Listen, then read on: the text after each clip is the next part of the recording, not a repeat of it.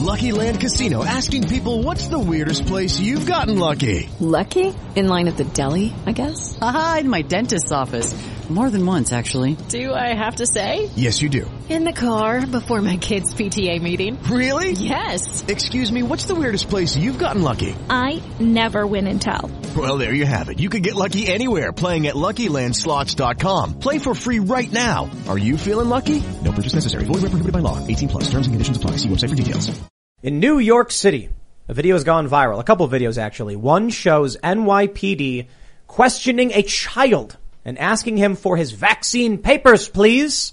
And then they get removed. TimCast.com did some digging, and it appears this wasn't a protest. This appears to be just people who live in the area, probably from Jersey, who don't know about what's going on and are being denied service, and the police are the ones enforcing it.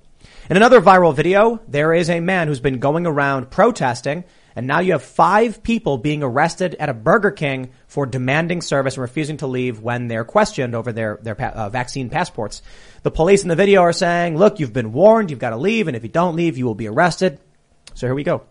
We also have the White House trying to walk back the statements that Biden made that there's no federal solution to what's happening. So we're going to talk about all of this stuff. We got a lot of news today. And joining us today is Ines Stepman. How's it going? It's going great. Thanks. Do you want to introduce yourself? Sure. I work for an organization called the Independent Women's Forum. Can you pull your mic up? Sure. Yeah, aim it. So I work for the Independent Women's Forum, and I'm very grateful to them for allowing me to opine for a living. But I'm an education policy analyst. Cool. Well, thanks for coming. Thanks for having me, and thanks for the whiskey. Oh, yeah. Drinking the good stuff. Strong start. Yeah. Also, I just wanted to say, as people are commenting, yes, I do eat a lot of cabbage. There was an interesting conversation that happened before this show started. And before we begin, I also want to officially declare that Bill Gates is not a scientist and not a medical doctor. Why do I want people to know this random fact? No reason at all. And if you want to share this random fact and help spread this very important message, you can by, of course, getting this t-shirt on thebestpoliticalshirts.com and supporting me in the process. Thanks for having me, and this should be a very interesting show. Chris Carr. Wait. I thought I was Ian tonight. Yeah. Oh, that's Is that right. true? Yeah. I'm Ian. I'm taking Ian's place. Oh, okay. I've got the crystals. Yeah. I'm all set. That's obsidian. It's not a crystal. You don't want to know what Ian did. I'm a very poor replacement for Ian. I can't tell the difference. Chris Carr, the executive editor at timcast.com. Please check out our work as often as possible. Thanks for having me. Yeah, I am happy to switch camera to unsuspecting people all night long. I plan to do that. I am sitting in the corner as well. Sarah Patchlitz, happy to have another lady on the show as always. Why are we working? Yeah, it's limbo. It's limbo week. Yeah, the week after Christmas and to New Year's, and nobody's working. Ines, you're not even working. Nope. You're this off. This is pure fun. But you came over anyway. Yeah. Man, part of me is just like, if everybody else is not working, what am I doing? But you know what? We're going to be working. Don't forget, go to timcast.com and become a member. In order to get access to exclusive members-only segments on the Timcast IRL show, the show you are watching, we will have a special segment coming up for members only at 11 p.m. or so. It's always after the show we record it. So go to timcast.com, become a member, and you will see it there around 11. But also, don't forget to smash that like button, subscribe to this channel, share the show with your friends if you really do like it. Let's read this first story we got from timcast.com. Enforcement of New York City's vaccine mandate for children 5 to 11 to eat in public already appearing on social media. The expanded key to the city guidelines have now impacted families in the city and tourists coming to experience the Big Apple. The most notorious video is this one here, where you can see, turn the volume down. You can see there's a little boy. He's surrounded by NYPD officers who are demanding his vaccine papers, and they say, if you don't have the papers, you can't eat here. Now, it's hard to break down exactly what's happening because it's an Applebee's and they didn't want to give us all the details. But we do have this. Let me start from the beginning. The rule expanded Monday to require anyone over the age of 12 to show proof of a complete 2-dose vaccination. A video circulating on social media Tuesday morning appears to depict an NYPD strategic response group attempting to eject a family from an Applebee's in Queens Center. The family, which included young children, did not provide proof of vaccination. Anyone 5 and up must show a vaccine card in order to eat here. Jose Perez, manager of the Applebee's in the Queens Center, told Timcast, "We have been attacked by protesters and our staff is on edge and the police have been helpful." While Perez said he cannot comment on that incident seen in the video, he said that no kids have protested. He added, I am tired of having to answer these questions. People have been calling nonstop, and we have work to do here. It's very busy. Well, I wonder if it's just journalists calling, but good on the people who are calling and asking questions. Now, here's something I think is very important. We have a quote here. Christina Myers, a host at Margaritaville Resort in Times Square, said she turned away more than 20 would-be diners by midday. They can eat outside, but who is going to eat outside with 5- and 6-year-old kids in this weather? Foreigners don't understand why we had to turn them away. Even people from Union City in New Jersey were confused. That's the point that I think is most important here. When I saw that video of that little kid being, questioned by the police, I lived in Union City, just on the other side of the river. No mandates as far as I know right now. So people are coming across into Manhattan confused as to why they're being ejected from these businesses. This is not just foreigners. This mandate means that people in the greater New York metro are going to be impacted by this. And I got to tell you, I see a video of cops asking a child for their papers and none too pleased with it. I don't know. Absolutely. They should be ashamed of themselves. Following orders is not an excuse. Legal does not mean it's moral. 10 cops, while the city is being plagued with crime and violence, are now going after a 5-year-old because he didn't get government permission to eat at Applebee's. I mean, are you freaking kidding me? This is a new level of deprived politicization of the police force, of the authorities that are abusing their powers in order to appease these benevolent little leaders that are issuing these decrees that are absolutely totally backwards and nonsensical. And the details here matter because at first when I saw that video, I was like, oh man, why are protesters bringing their kids to this and having them interact with police officers and being traumatized in this way? But the fact that these people weren't protesters, the fact that they were just there trying to enjoy their meal, interrupted by police officers saying, give me your paperwork or else, is disgusting. And I'm sick and tired to see this happen to a place that I grew up in, destroyed by bureaucrats and plutocrats who don't give a damn about the people. Sorry, I just had to go on a rant because that makes me mad. So I have, I guess, the contrarian take here, which is that I think that it's a positive thing the police are enforcing this as opposed to businesses. I don't think this changes until people have a very clear line of accountability as to who is actually responsible for these mandates. And what I actually think the way that the de Blasio administration has done this is really, really clever, because they have made the businesses, the bad guy businesses that have been closed, forcibly closed for a year. They're trying to make back an edge in their businesses, and they have been forcibly roped in to enforce this mandate. So when I see police enforcing this mandate, I think that's the only way this is going to change, because people see those videos, the one we're talking about right now, and they say this is not acceptable. But when it's just a guy at the Applebee's turning you away, well, that's not great video. And by the way, when those businesses are protested, like BLM protested a restaurant that turned away some customers in the summer, those businesses are trying to stay like in business as well. They're unwilling sort of participants in a mandate that is coming from the government and therefore should be enforced by the government. And that is how like democratic change happens, is when people actually know who to hold accountable. That's actually a good point. You know, when people see videos and it's like you're trespassing and it's like the manager, everyone's like, well, it's a private business. Seeing the police do it, well, now you've got the potentiality of the right and the left being like, we are all now mad at the police for doing this. However, I kind of think the left is going to invert their police position now, and they're going to support the cops for doing this. So it's not really going to have an impact. Ultimately, if the left and the right both were like, okay, we're now angry the police are doing this, I'd be like, oh, okay, well, there you go. Maybe now the police will back off and say we're not going to enforce this. But I don't see that happening. I do see the left just inverting their position because they're posting it on Twitter. So as far as I'm concerned, I just take the individualist approach. If the government performs, what was it? The Ash experiment and the Milgram experiment? Was that what it was called? Milgram. Milgram, and then the Ash experiment was people willing to deny reality if the majority told them to. So if you have people who are willing to just deny reality and then enforce edict because someone told them to, the problem is them. I'll give you guys a really simple experiment they did that's really fascinating. They put a person in a room and they said, we're doing a study here. We want you to fill out this application. The application actually was the study. They put him in a room. They had him fill out the form and they blow smoke under the door. When it was just one person in the room, they see the smoke, they run to the door, they feel it, they start yelling, there's smoke, fire, fire. The next group they put 3 people in the room. And what did people do? They saw the smoke, looked at the other 2 people, and then just ignored the smoke. So if you've got people looking around and seeing no one taking action, it solidifies the problem. Individuals simply need to step up and say, we won't do it, and you'll see people follow suit. I don't think the left's going to defend this because the images are stark here and they're very important. I mean, we're seeing a child being intimidated by dozens of police officers. This is not just one police officer enforcing this. The NYPD is bringing out dozens of police officers, men with guns, that are going up to 5-year-olds and saying, hey, give me your paperwork or you're in trouble. That's disgusting. And this isn't just happening in New York City. This started in Italy. It's going on in Germany. It happened in France. There's a picture going around that is depicting French police officers interrupting the Matrix movie inside of a theater, going around asking people for their vaccine mandates, for their vaccine passports, for their government permission, domestic passport slip paper to be in a movie theater to watch a movie. I mean, imagine sitting at a movie theater, trying to enjoy a meal, and a police officer's giving me your paperwork, coming over your shoulder, breathing over you with weapons, violent men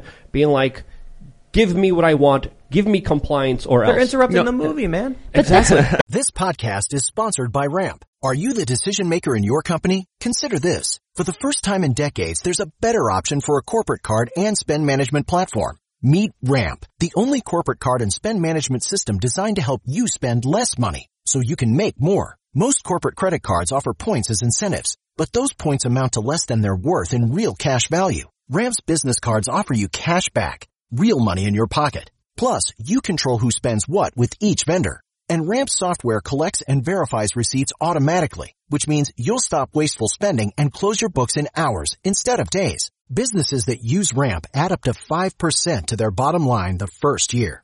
If you're a decision maker, adding Ramp could be one of the best decisions you've ever made. And now get $250 when you join Ramp for free. Just go to ramp.com/easy. Ramp.com/easy. RAMP.com/easy. Cards issued by Sutton Bank and Celtic Bank, members FDIC. Terms and conditions apply. That's the nature of political power, and I think it's important that the nature of that political power is clear and open and on a video that people can see. I think, frankly, not just with regard to this, but with regard to many, many issues, the major problem in our institutions and in our political culture today is a lack of small d democratic accountability. And I think there's a reason they enlisted businesses to do that. It scrambles the lines of accountability. Nobody, to your point about people, being willing not to comply, a lot more people are going to be pissed off and willing not to comply when they see 5-year-olds being arrested than when somebody is screaming at the 22-year-old hostess at Applebee's. By no means. Yeah. I totally disagree with both of you because would the blue-pilled normies see video like that? They don't see it the way that we see it. They're going to look at that video and they're saying that poor child has an irresponsible parent that did not get 3 shots like I was conned into getting. And now that parent should be held accountable for not taking care of their child, being a responsible parent, and this is just fine. They wouldn't say conned. No, they wouldn't say that. Yeah, they'd be like, my kid did the right thing. Exactly. What a terrible parent. Exactly. I don't think there's a lot of people out there like that. I think there's a perception that there is a lot of those people out there, but I think that's carefully curated and manipulated. I think a lot of people are saying, hey, the first one didn't work, the second one didn't work, now the third one's going to magically work. Why? How? Where? Where's the data? Where's the science? What's going on here? A lot of people have some very serious questions that the medical professionals are not answering in this country, and they can't answer those questions, and that's leading to a lot of people being like, hey, why are we giving up our human rights, our rights to even sit alone at a restaurant, our rights to be alone and watch a movie in peace to these bureaucrats that aren't keeping us safe in exchange for this bargain that we're making with them? Because that's the bargain. They promised, we're going to give you safety, we're going to give you security, just give us your human rights. Just give us your dignity. Risky freedom over totalitarian security any day. But what's the end result of this then? What, abolish the police? Everybody in New York gets mad at cops and says defund and abolish?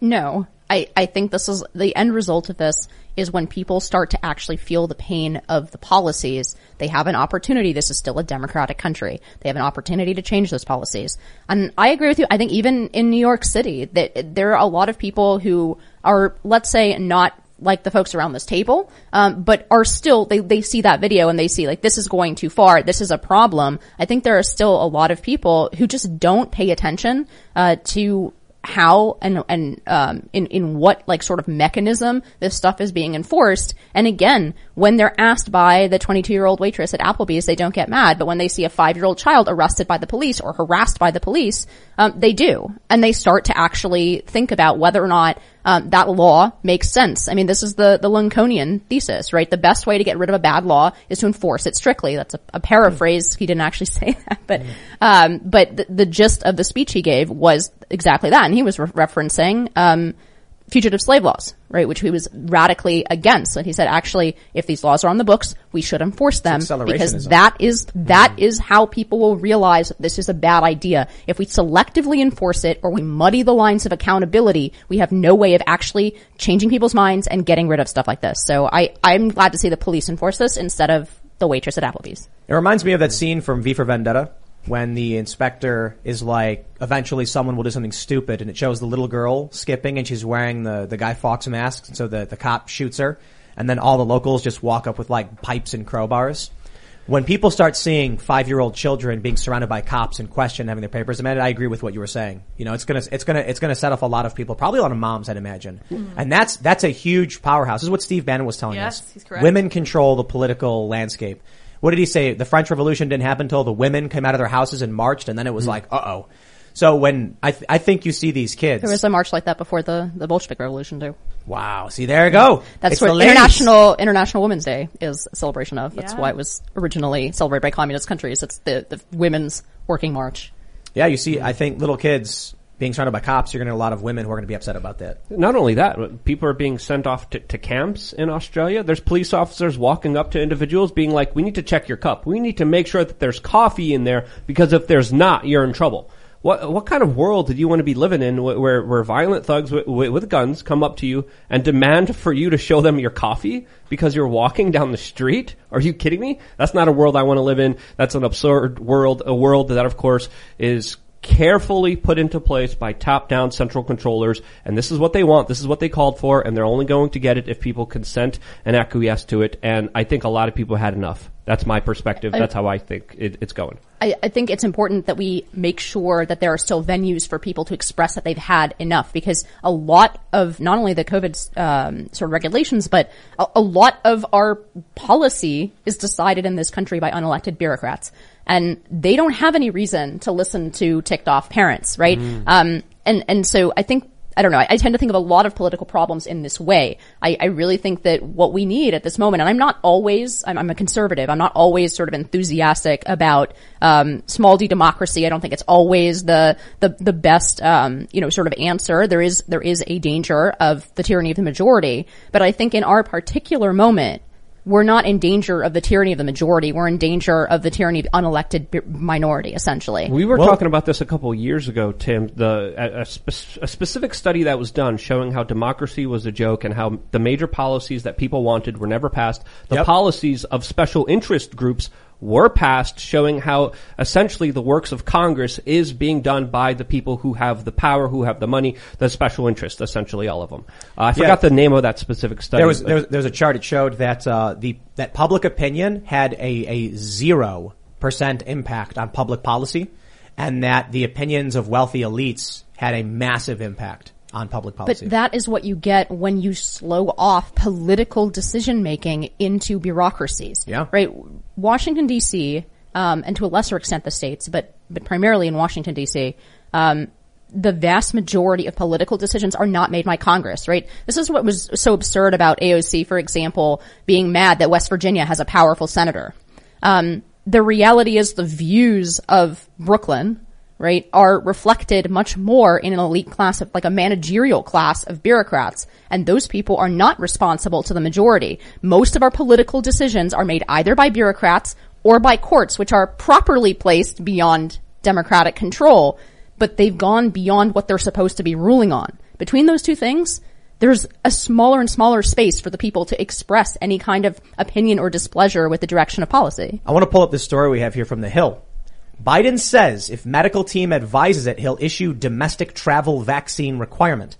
Now, Joe Biden is elected, but this, what you were just talking about, how there's unelected, bureaucrats. I think another issue here is that there's rule by edict. So with these vaccine mandates in New York, it's an executive who just says, I'm going to do it without approval of the courts, without the legislature, legislative body.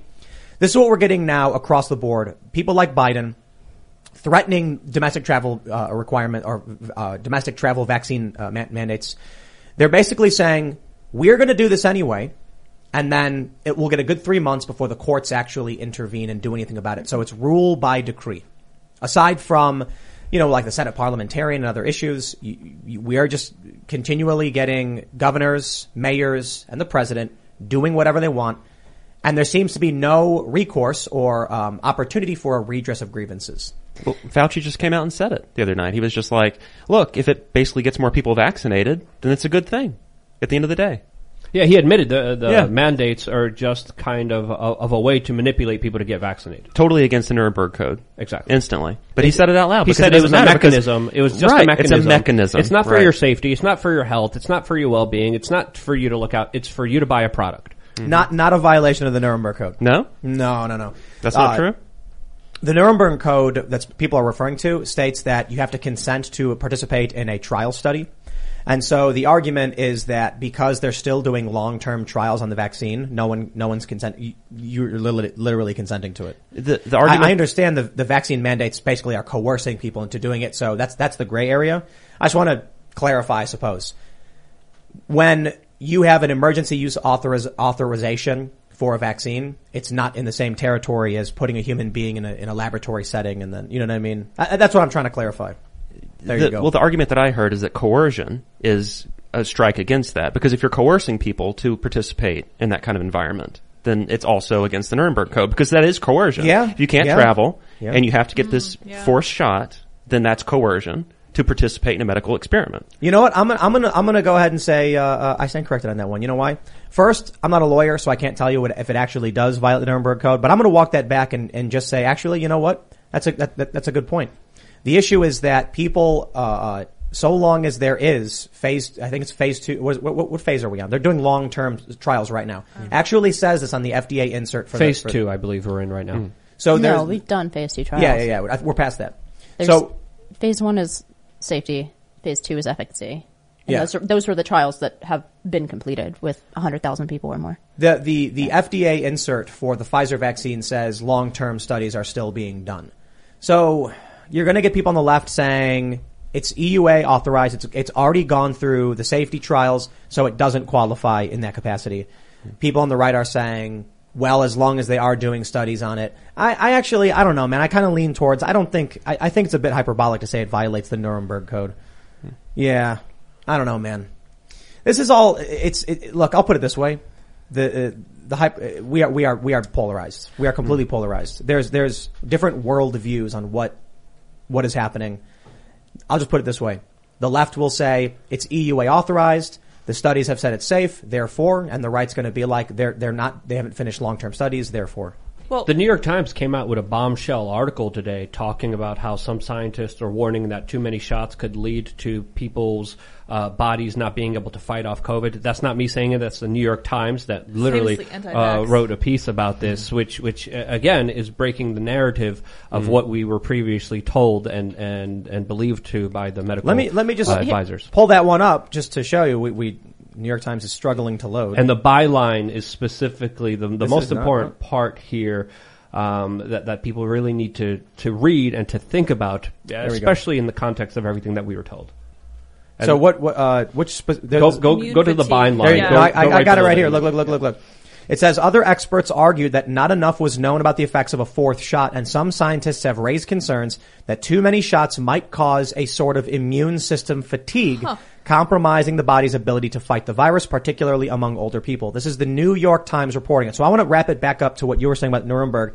If we don't know, and they're already at the point where several countries have said a fourth shot for immunocompromised, I mean, now I think you're starting to get into dangerous territory over what you're going to mandate people get. So from my understanding, from what I've just learned about the Nuremberg argument, part of the argument is based on the definition of coercion. Is that not correct? From my understanding, that's what I've heard. Yeah. So if you're going to say that you can't travel, you can't shop, you can't go to the gym, you can't go to movies, that sounds like coercion to me, but I guess you would have to look up the definition and make sure that you're arguing on the same terms. I think you could literally, if that was the definition of, you would be able to apply that to virtually like any approved drug. That's interesting. I don't think exactly this kind of article, right, in the New York Times, this is assuming that people are adults and that this is a novel virus, that there are risks involved with it, that like this is treating people as adults. And the problem is that a lot of our public health institutions have not given people straight information. They have given people a narrative to try to manipulate them into behaving the way that they want at any given time. And that way changes, right? We saw like the changes over time with regard to masks, right? With regard to 1,000 other issues. I think that the problem is that we have not treated people as adults. And sure, some people are irresponsible. But that's kind of the price of freedom in this country, is that there are, people get to behave irresponsibly sometimes. But I think the problem is we have not treated American citizens as adults. We've been treated as pawns to try to like influence people instead of just saying straight out, here's the information we have. It may change because this is a new virus. This is, here's the recommendations that we're giving because, we are studying this as experts and scientists. But the problem is the entire premise of trust for the expertise and that entire class of quote unquote experts and managerial class is shot. Let's just be really clear. I just want to add to your point. That wasn't a pun, by the way. They haven't leveled with us. They haven't came out and said, hey, we don't know the data. We don't know the information. We're still collecting it. This is the informed consent that you guys are taking here. There's also, it's surprising to see the New York Times release this article because it is important. There are a lot of implications with those statements. And there's also a New York Times editor that died, recently of a heart attack that a lot of people have questions surrounding. So this could be kind of, potentially the New York Times deciding to ask more questions after dealing with stuff. Step into the world of power, loyalty, and luck. I'm gonna make him an offer he can't refuse. With family, cannolis, and spins mean everything. Now, you wanna get mixed up in the family business. Introducing The Godfather at ChumbaCasino.com. Test your luck in the shadowy world of The Godfather slot. Someday, I will call upon you to do a service for me. Play The Godfather, now at ChumbaCasino.com. Welcome to the family. No purchase necessary. VGW Group. Void where prohibited by law. 18+. Terms and conditions apply. Yeah, but look, we use mainstream news sources in a lot of our reporting. And all the information that we have, save like Project Veritas, is despised by the media, but I trust Project Veritas. But almost, I would say every single article we use, save like one or two, is NewsGuard certified, established press. And the information we get that talks about this stuff, it always comes from these sources. When we get an article about people being arrested in Burger King by NYPD, it's the New York Post. When we get stories about Hunter Biden, it's coming from the New York Post. We got a story about a Ukrainian court saying that Ukrainians were meddling in the election, and that was the New York Times that wrote that. Yeah. You've got to weed through the garbage from these sources, but my point is like you can find those the news in this and we use it. So I'm just trying to say like I'm not surprised the New York Times wrote about this. It just depends on who's writing about it, I guess. But here's what I do want to say. We're talking about the Nuremberg Code and stuff, and I feel like that's probably a derailment. We don't even need to bring that up. We don't need to argue about whether or not it's a violation of some long-standing, code or law. What matters is coercing people into a medical practice is wrong, period. I don't care for what reason. I believe that if you walk up to somebody and you can see they got a swollen knee and you're like, what this person needs? They need methylprednisolone. Is that what they would give for a methylprednisolone? Yeah, what is that? I'm not sure what that is. I think it's Oxycontin. They're probably going to give you that. Steroid? No, I don't know. Google it for me. Yeah, I'm looking it up right now. If you see somebody and you're like, you've got a swollen joint and you need some kind of steroid to anti-inflammatory, for this, and they say no, I say, okay. Yep, that treats, inflammation, severe allergies, flares of chronic illnesses, and many other medical problems. You see, I was correct. You were correct. So if I go up to somebody who's got like a busted knee and I say, you should, the doctor prescribes it, not me, take this methylprednisolone, and they say, I choose not to. Well, then they can say, okay. But if you go, nah, your knee's busted, no food for you, no movies, no restaurants, no flying, okay. that's where it's like, let's not get into the weeds on the weird, murky political stuff about Nuremberg or whatever, because we can just outright say it. Don't coerce people into taking medications. Yeah. Or if you're obese, like imagine if you're obese or have an STD. Imagine implementing the same restrictions on individuals for those lifestyle choices. I mean, I don't envision a society like that. Sorry, go ahead. No. So to me, I think the distinction then has to be, and I don't think you can avoid the whole discussion that way, because the distinction has to be things that injure yourself versus others, right? And now, especially in the last several months, it's become very, very clear that vaccinated people can pass this virus. And to me, that makes the argument for the other side much, much weaker. Because at the end of the day, I'm very pro-vaccine. I have, my vaccines, but I think that at the end of the day, if it's not reducing transmission by any substantial degree anymore, then it becomes about, it's like, you're only hurting yourself. You're only taking your chances yourself. It's no longer an aspect of actually affecting anyone else, because it seems very, very clear at this point that you are not preventing other people from getting COVID by being vaccinated. What you're doing is making a decision about your own risk, which is ultimately an individual decision. They would have to say testing mandates, because if you get vaccinated and you can still get it, and people are, like you were saying before the show, that people in New York all have Omicron. Like it's record breaking. There's like 50,000 cases or whatever. And it's bad. I mean, you're saying people are like flat on their back, like, I'm sick. Yeah. I mean, it's like a bad flu. I mean, I just got over it. I caught it at a dinner party. Happy birthday to me. It was my dinner. But, all 7 people there, were vaccinated. Every single person was exposed. The only person who didn't catch it, fortunately, or at least only had the sniffles, one person who was the most medically fragile. So I'm really, really glad that he did not. But everybody else got sick. It's very, very clear that this is not stopping it.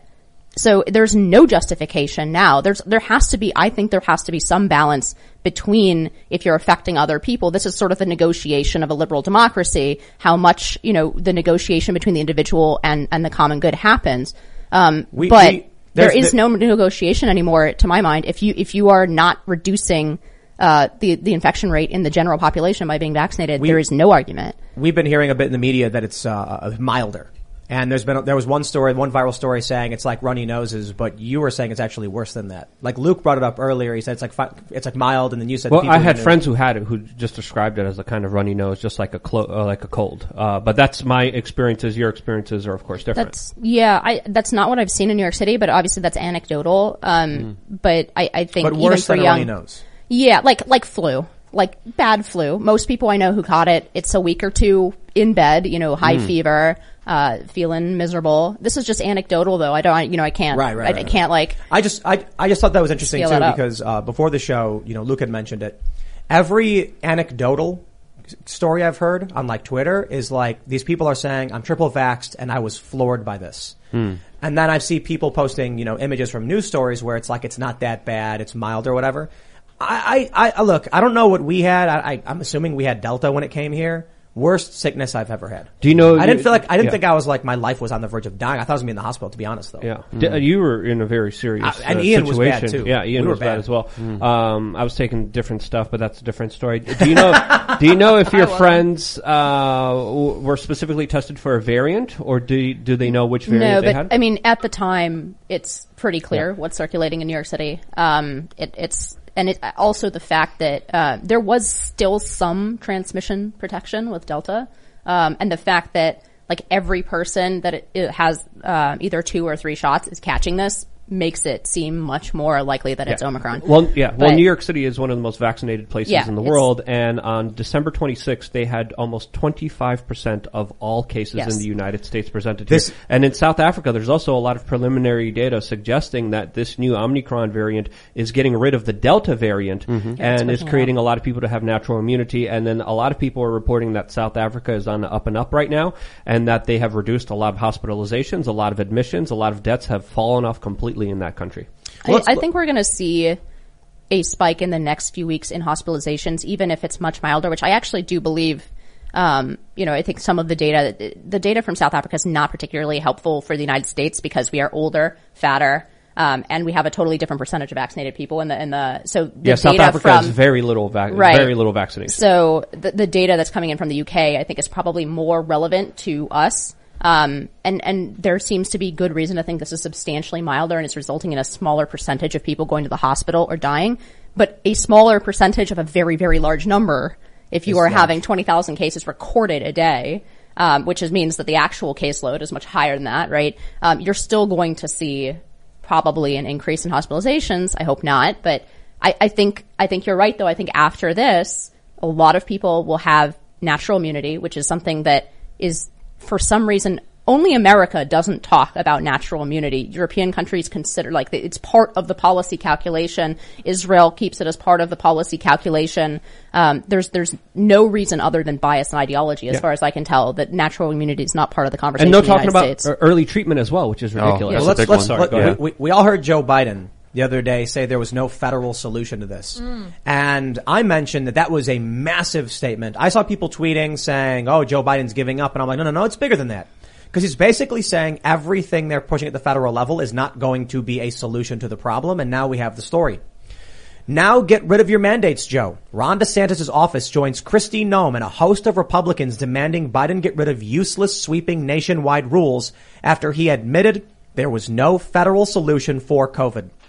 You know, when you look at Florida, and they have some of the lowest case rates in the country, cases of COVID, it's been going up. And then you look at, say, New York or California or Illinois. When you take a look at the mass exodus from states, it's clear. The economy is being destroyed in these states that are locking down like crazy. And it doesn't appear to be affecting the rate of transmission. In fact, the lockdowns may have actually made things worse. We saw this last year. Can't believe it's been 2 years of this. Last year when they said being confined indoors with recirculated air could potentially put you at risk. That's why people going out and protesting or whatever, they said we're less likely to get it because they're outside. Well, if Joe Biden it really meant it, there's no federal solution.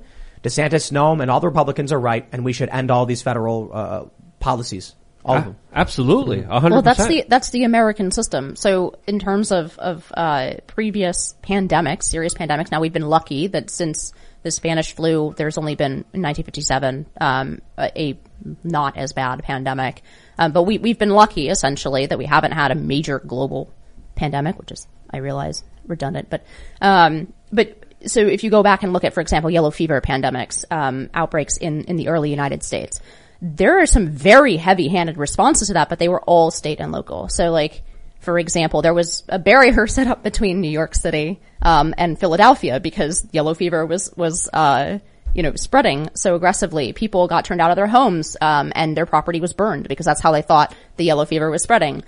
So our system gives a lot of latitude to the states. I think that's a good thing that it gives a lot of latitude to the states, but there is no basis for a federal response. And furthermore, it's not just sort of old letter of the law constitution. It makes sense. The rules for New York City, especially early in a pandemic when we knew very little, have to be different where you run into, 200 people just walking down the street. It makes absolutely no sense to apply those same rules in Montana. The United States is a huge and diverse country. And that's why our system of federalism, I think, is a good thing exactly in dealing with the pandemic. So I guess I agree with Joe Biden. There is no federal solution. Well, we have this from the Daily Wire. White House rushes to walk back Biden's admission of no federal solution to COVID-19. Damn, I thought I was going to agree with Joe Biden for once. On Monday, despite his earlier promises to shut down the virus, Joe Biden informed governors there was no federal solution. After his reversal of one of his key campaign promises sparked a huge backlash, the White House quickly moved to walk back his acknowledgement on that policy on Twitter. The White House attempted to laud the support provided to state governments by the Biden administration. Quote, the Biden-Harris administration, I don't know if I do this, is making sure states have what they need to tackle COVID, including 1,000 additional doctors and nurses, stockpiling millions of gowns, gloves, masks, and ventilators, adding vaccine and booster capacity, the White House tweeted, and more. Well, I think you can interpret it that way. They're trying to walk it back a little bit. Because I think when Joe Biden said there's no federal solution, a lot of people took it to say it was the white flag. Like they were giving up. And now they're like, no, we're still doing something. But I think the cat's out of the bag. The moment Joe Biden said that, he basically said Fauci's ideas, domestic travel bans, mandates, whatever, irrelevant. Yeah, but what are they doing? They're like, hey, we're going to give people gloves. That's a federal, like, what are you doing? No. That's not federal at all. No. If you really want to do something, you know, there's a lot of things you could be doing, especially when it comes to building up people's terrains, helping people, you know, have proper immune systems, talking about diet, talking about exercise, proper sleep, getting rid of stress, stopping the fear mongering. There's a lot of things that they could be doing, but obviously their only bottom line is we have a product, you got to take this product, and that to me is ridiculous. And to see them kind of backtrack with this in this kind of lame attempt, just shows you how fragile this administration is, how susceptible it is to criticism, and how absolutely weak it is. It should absolutely be a state's issue. And we saw the different states approach this differently. Florida did a lot of things differently than New York did, and a lot of people argue socioeconomically and also medically, Florida made absolutely the right moves. And I think the more we decentralize power and authority, the better off we're going to be. The people will have more choices, and the people are going to be represented a lot better than the federal top-down bureaucracy, which obviously prioritizes a product over everything else. But the data proves it. Just real quick, sorry. Sure. And we'll get into this in a second, but people are fleeing California and New York, and they're going to Florida and Texas. Absolutely. Because of the state issues, because their economies are open, they have economic opportunities, they don't have restrictions, they don't have mandates, they don't ruin people's lives in the name of selling a product. Let's call a spade here. Well, on that subject, more people left California than went to Florida. And I think it was like over 200,000 people went to Florida. But in that moment, did Biden pivot to Trump in April 2020 when he was basically just like, we're going to leave it up to the states? I think Trump said that. I think what he said is that I'm going to give them the Trump's flexibility to deal with this pandemic the way they see fit. Yeah, well, Trump which the media pilloried him for merely course. stating the fact that we live in a federalist system, and most of the decisions with regard to police power, which includes the power to deal with pandemics, are done on the state level in America. They absolutely pilloried him for that. Well, first Trump did the 2 weeks to slow the spread. Then he was like, okay, the states got this. And that should have been the approach from the very beginning. Trump was actually like, we don't have the authority to mandate these things, to shut down these states. It's going to be up to the governors. And the problem with that, this pissed me off, is that we had multiple governors kill a bunch of elderly in their nursing homes. There's talk of settlements now, lawsuits over the elderly people. Cuomo being the greatest example, but it wasn't just him. Michigan, New Jersey. That's right. Didn't California do it too? Pennsylvania? New Jersey, for New sure. Jersey. Yeah. Cuomo knew, he was warned, if you put these recovering people who had COVID and they're still infectious in the nursing homes, you will kill people. He did it anyway. That's what happens when you leave it up to the states and the federal government does nothing. At the very least, I can understand Trump being like, I can't force the states to do something, but he certainly could have sent in the DOJ or someone when they killed a bunch of old people, and he didn't do that either. That was like, what was that, March or May was when Cuomo was doing this? March and April. Look, this is slightly conspiratorial, but probably not for this crowd. I think that the reason that Cuomo was forced out of office over mostly minor Me Too charges is because if he was forced out of office over this scandal, it implicates a bunch of other Democratic governors who all made that same decision. So I think it was just very inconvenient for the Democratic Party to have that investigation continue, so they threw him under the bus. And I'm no like sort of Cuomo whatever booster, but I think that a lot of the charges are either minor or I think that frankly I'm not sure that they happened, right? So I just think that's probably why he was forced out, because otherwise they would have to actually talk about the fact that these policies weren't just in New York. I do love how Cuomo put out that video montage of him grabbing a bunch of people, being like, these people who are really mad that I grabbed them, I grab everybody. And there's like, he's grabbing people's heads. So it's a combination of things that are minor, right? I would consider them minor, like they're rude. A man might deserve to get slapped in the face or a drink in the face for some of the things that he did, but they aren't assault. And then there are only one or two of the charges that rise to any level of seriousness, and those are the ones I have the most doubts about. That man was a monster, but there was definitely something bigger when it comes to the overblown accusations and charges that the corporate media went after him for. But didn't those accusations come out like right around the time people were calling out the killing of the old people? Yes. Like the story just has shifted into the Me Too stuff. Right on the heel. Yeah, exactly. Buried the murders. I was really convinced by a friend of mine's theory that the Republicans should, when they were impeaching, when Cuomo was not going to resign and they were drawing up articles of impeachment, the Republicans, there were enough of them in the assembly in New York to say they will not vote for impeachment, even though they're obviously the opposing party and wanted Cuomo out, unless the nursing home, there was an article in the impeachment about the nursing home scandal. But of course they did not do that, and Cuomo ended up, they wouldn't have had the balls to do it anyway, but Cuomo ended up resigning, so that opportunity was gone. But I think that would have been something really positive the Republican Party, even the minority, could have done in New York to make sure that it's formally in the document that this is part of why we're impeaching Andrew Cuomo. Republicans doing something? Surely hilarious. Funny. How often do we get these stories where Joe Biden says something and the White House panics and then retracts or pulls back? It tries to walk it back. That happens all the time. Joe Biden must be like sitting in his basement watching, reruns of Who's the Boss or something, just totally oblivious to what's going on in the real world. And they bring him out, they give him the teleprompter, and that's why they don't want him answering questions. That's why there was a really funny moment when he was talking to the press. He had a list of the people he was supposed to call in what order. And then he actually said something, I can't remember exactly what he said, but one of the journalists asked a different question. He was like, I thought you were going to ask about, anyway. Yeah, because it's all pre-scripted, it's all pre-written. He has, what was it? Someone saw that he had like a list of journalists or something, their heads were circled. He had cheat cards with their photos and their names and their media organizations and the pre-scripted questions that they were going to ask him. All of it it's a show. It's all entertainment. Yeah. It's Hollywood for ugly people. I want to tell you, my friends, the media works. It does. I often say that this conflict we're facing, the culture war, has to do with the people who are paying attention and know what's going on and the people who don't. The people who only watch mainstream media or CNN have no idea what's going on. I can sit here and have very different opinions from you, Inez, but we agree on reality to a greater extent, and that's why we're probably having a conversation. People like these more lefty individuals, we pulled up the Twitter bias of, say, Vosh, who's a leftist commentator.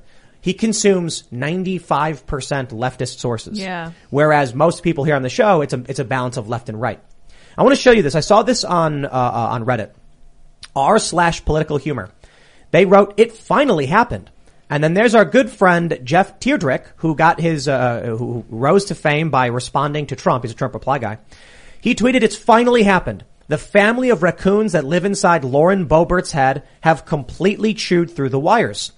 And he's quoting a tweet from Lauren Boebert where she says, "It's almost the end of 2021, and I've yet to see Biden mobilize true international pressure like he promised. What's the holdup?" This is fascinating. I tweeted they're accidentally mocking Biden but don't know enough to realize it. This Jeff Tierdrich guy is saying that the raccoons have chewed through the wires in Lauren Boebert's head because Lauren Boebert quoted Joe Biden. Albeit, Lauren, you were wrong. It's true Nana Shabbat pressure. Yes, right. True Nana Shabbat pressure. Get it right. Get it right. That's what Joe Biden said.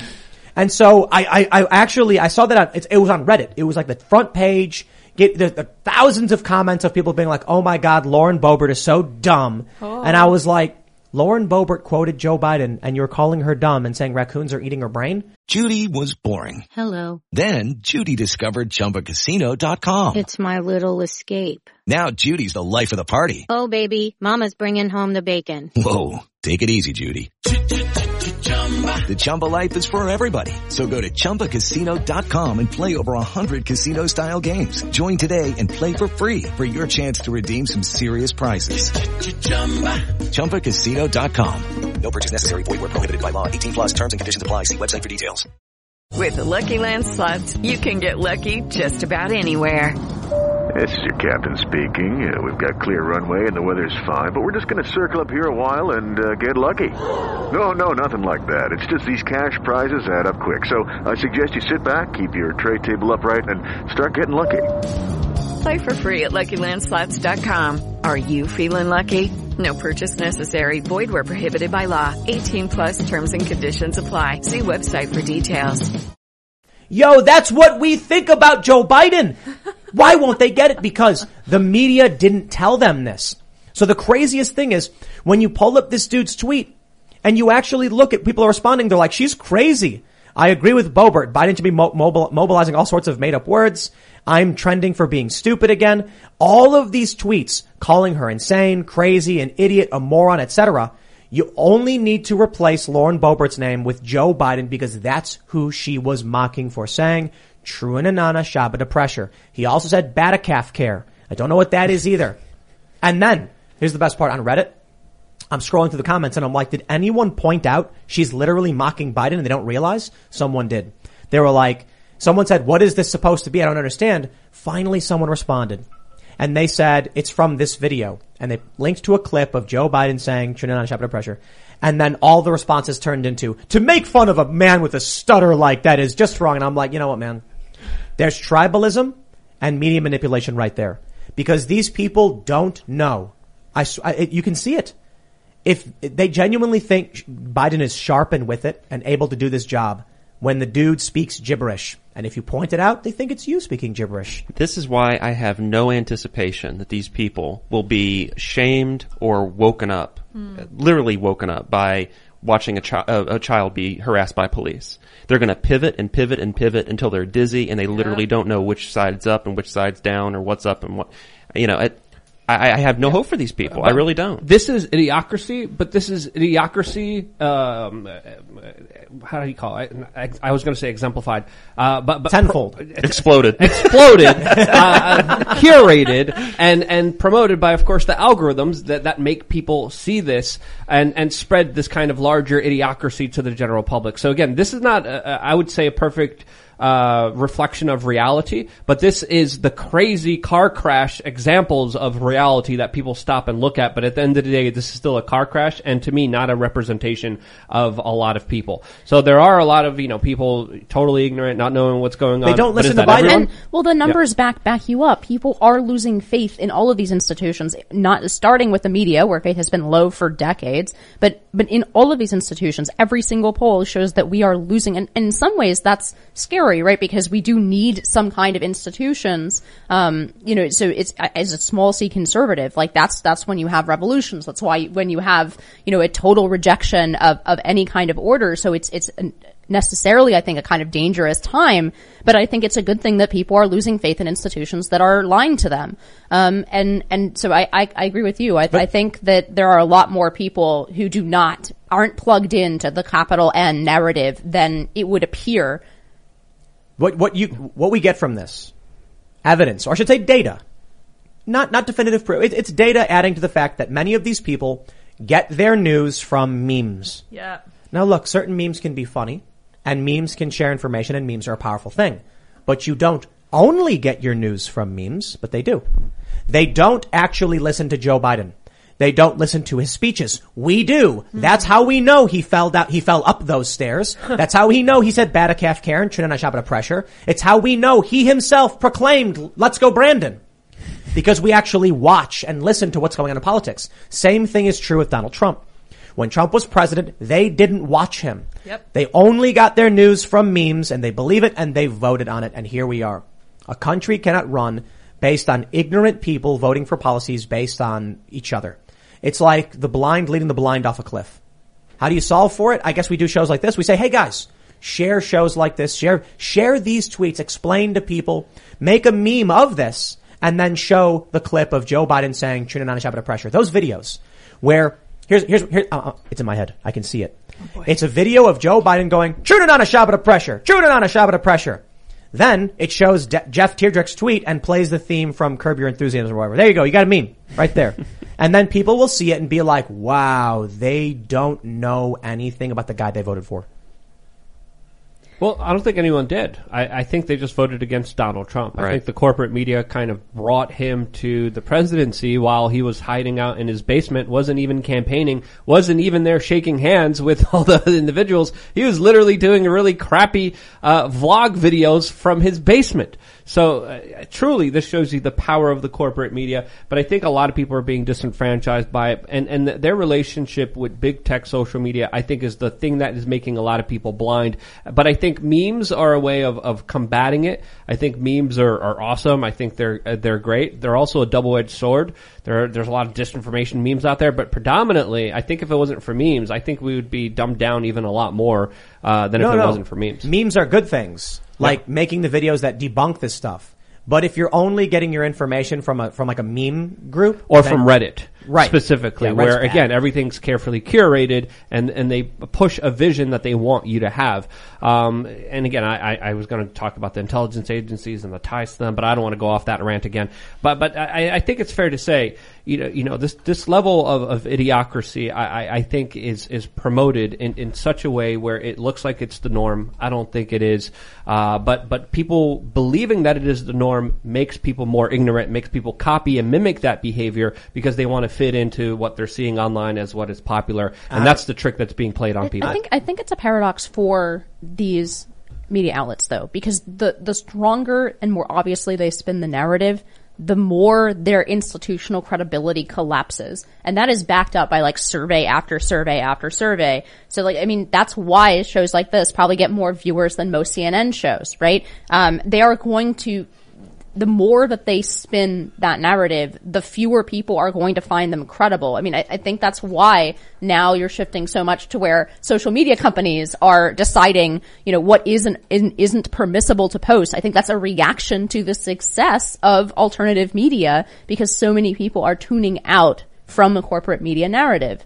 But that in itself shows the weakness of the current system. So you're saying we shouldn't believe CNN when they just named the CEO of Pfizer the CEO of the year?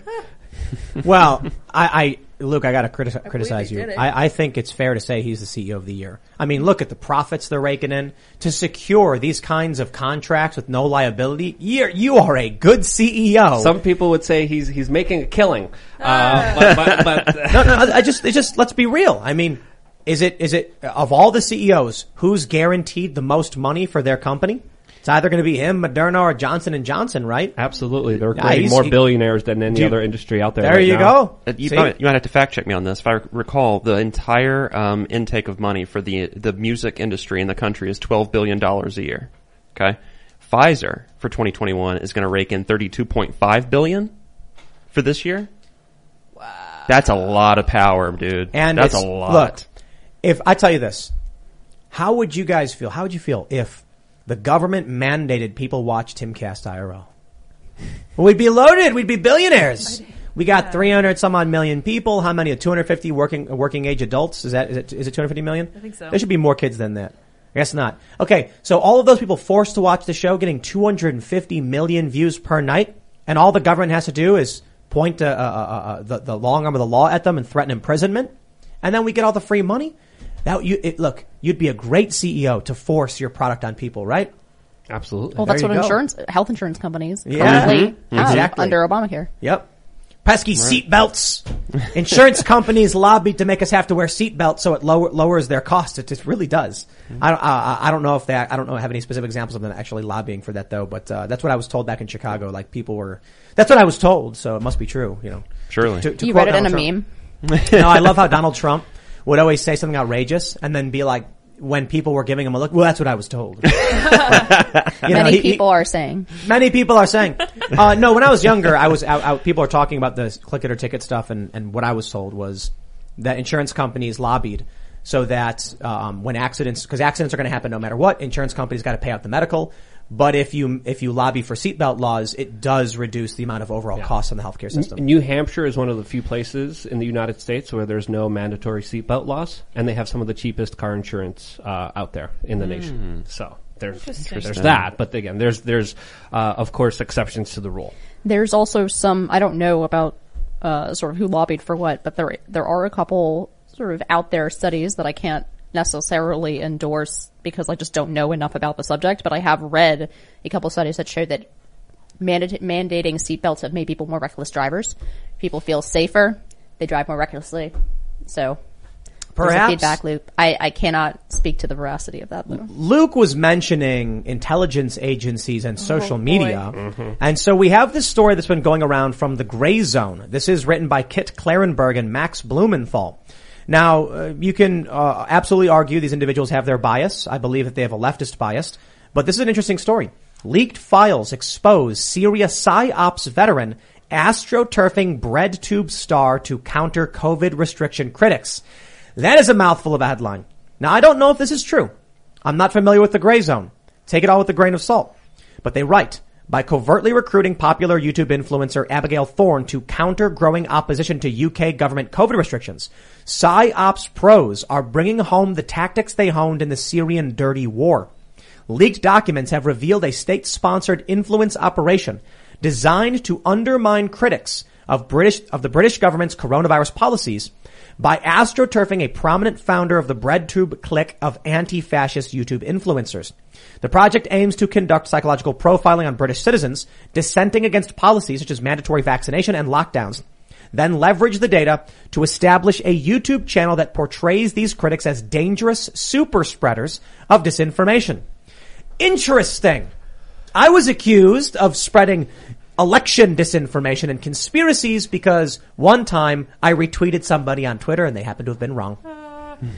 I don't know about the veracity of these claims, but this is us looking through, assuming it's all true, a keyhole into what is probably very, very prominent. Yeah, government agencies, intelligence operations, PsyOps, it's all real. They're all working on this stuff. I was just going to say that. PsyOps are real. The CIA has knowingly infiltrated Hollywood, the corporate media, politics, of course, admittedly. So why wouldn't you think they would not be infiltrating the online space? Of course they're doing this. And there's this famous journalist, Udo Ufketi.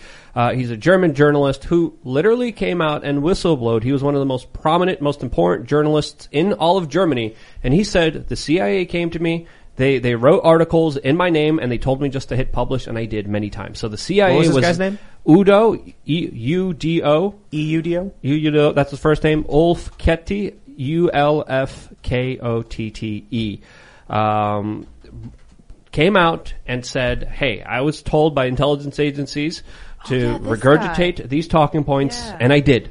And so we got it. We got his Wikipedia page pulled up. So if they're doing this with corporate media, you think they're not doing this with social media? Obviously they are, because that's how they influence a lot of their policies that they want to institute. Luke, Wikipedia says he was a conspiracy theorist. Yeah. So that means everything he's ever claimed is clearly false. Of course, Wikipedia is always true no matter what. He maintained, this according to Wikipedia has this, he maintained that journalists, including himself and leading newspapers, published material that had been fed to them or bought by the CIA and other Western intelligence and propaganda agencies.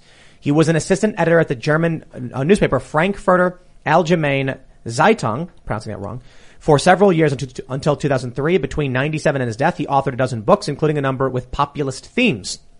Perhaps. I'll tell you this. I don't know this guy. I don't need to trust this guy. If you think intelligence agencies aren't seeding stories, you're the conspiracy theorist. I'm sorry. You'd have to be a conspiracy theorist to believe none of that is going on. Russia does it. China does it. Even small countries do it. Small countries that we don't think would be an issue for us. They all engage in these kind of psychological operations and manipulations. And we get reports on it. Here's the funny thing. We get stories where it's like, the CIA said Iran is engaging in manipulation campaigns. Yes. Why wouldn't the CIA be doing the exact same thing? Why wouldn't any other intelligence agency be doing the exact same thing? In the 1970s, there was congressional hearings with members of the CIA admitting that they have agents within all the major top news organizations. A lot of people attribute this incorrectly to Operation Mockingbird, but that's a separate thing. That's a separate issue. There was congressional hearings. You could watch the videos of CIA officials saying that they have infiltrated the top echelons of the corporate media, and they are using, of course, that power of the corporate media in order to spread their stories, or AKA disinformation. But that's also how like a bunch of agencies operate anyway, i.e. leaks from agencies. Not just leaks. And to specific media outlets, the relationships between, bureaucrats and agencies.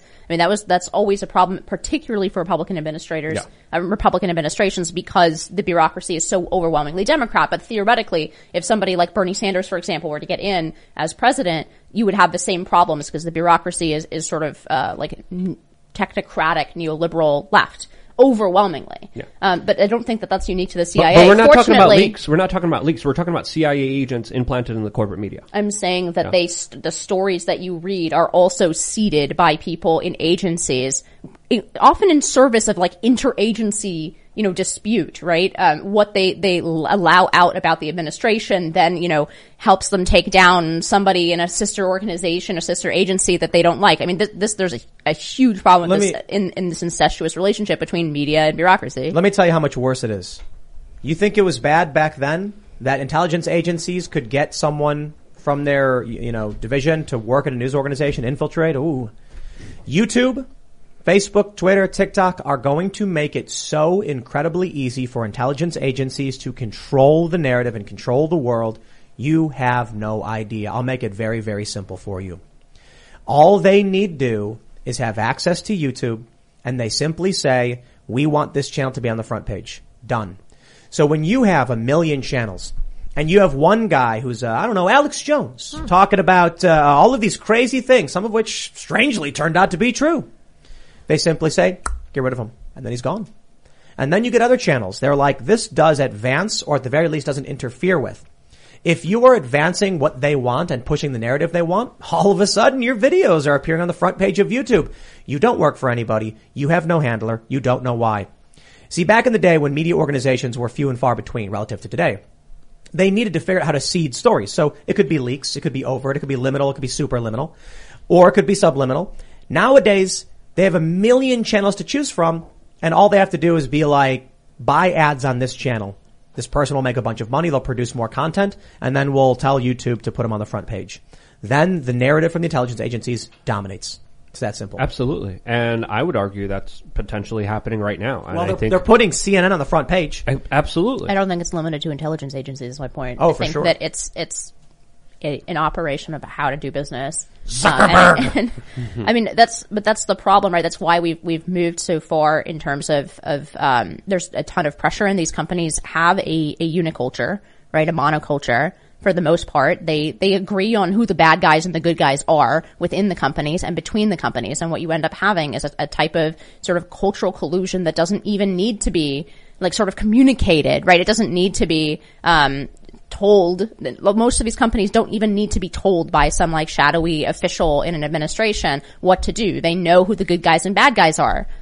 They know which side of the narrative they're on, and they can implement that without having to be told. I mean, I know we've moved on a little bit from the vaccine mandates, but I think that's what the federal mandate was. I think it was a bat signal. It's probably going to get struck down, but it was a bat signal to corporate America.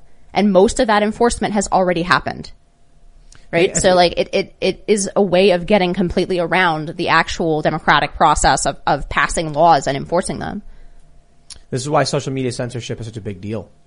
Because it's very obvious that what they've been doing over the past decade with the banning and removal of certain commentators, and I guess I got to be a little optimistic on Rumble and their growth, but I'm still worried that's a short-term solution. The idea of getting rid of debates, concepts, and thinking is absolutely absurd. To say that this line of thinking or this line of questioning is not allowed is godlike authority that is obviously going to be abused, whether it's in the hands of Susan Wojcicki or the CAA, it doesn't matter. That's way too much power with infrastructure and information highways that were funded by tax dollars with also intelligence agencies connections. When you look at a lot of the startups, a lot of these organizations, these big tech organizations, they had connections to intelligence agencies. I don't think that was coincidental. I think a lot of these intelligence agencies saw this coming, and that's why they embedded within them. They're working hand in hand with them. And I think they're using this to promote this, as you mentioned, Tim, in many covert ways where we don't even realize that they're doing it. And it might not even be that as obvious as it used to be, where they had an agent within CBS News. They don't have to do that anymore. They just have to control the algorithm, which I think they have a lot of sway in. At the very least, you can take a look at how YouTube operates. And we often have some of our segments. It's very obvious. Some just are shadow banned, some aren't. For a while, they had all these channels in an isolation bubble where they stopped recommending them to any outside channel. So it's like if you were it was a clever way to destroy anti-establishment opinions. If you were in this group of people, they segmented you away from all of the mainstream YouTube content, so you were no longer recommended. But if you were already subscribed to these channels, you'd be recommended only those channels. Then over time, they shrink out those channels, shut some down, give them strikes, and then they're gone. And then it pushes to the mainstream narrative. Now you go on, look, this is all you gotta do to understand this. Get a brand new computer or open a private tab and go to youtube.com and look at what they promote to people. Now, to be honest, it's family-friendly stuff. They're trying to make an entertainment channel. I get it. But you are not, you will see leftist political commentary. You will see Jimmy Kimmel making political commentary about Trump or whatever, even though Trump's not the president. But you're not going to get the inverse. CNN, CBS, all of these news outlets will be put on the front page. And then what do? Well, people were disliking them. And it was strange. How is this on the front page if nobody likes it? So then what did YouTube do? They got rid of the dislike button. That's how you do it. That's how you control the narrative. Yep. You also go on the trending page. That also tells you a lot of what ideas and videos are being promoted to you compared to, of course, the actual videos that are getting the views. They don't show you that anymore. They used to. That's how they got everyone hooked in. Look at the front page of Reddit. Also another huge change that was happening very subtly, not overtly, but I think slowly and surely. It just became an absolute crap show, and they did it by slowly boiling the water on Reddit and making it more and more progressive, making it more and more just absolutely insane as time went on, just like with eBay and the color yellow, which Tim explains a lot, where people didn't like the color yellow, but they slowly changed it. And they didn't like white. The website was yellow. They changed it overnight to white, and everyone complained, like, oh, it hurts, I don't want to see it.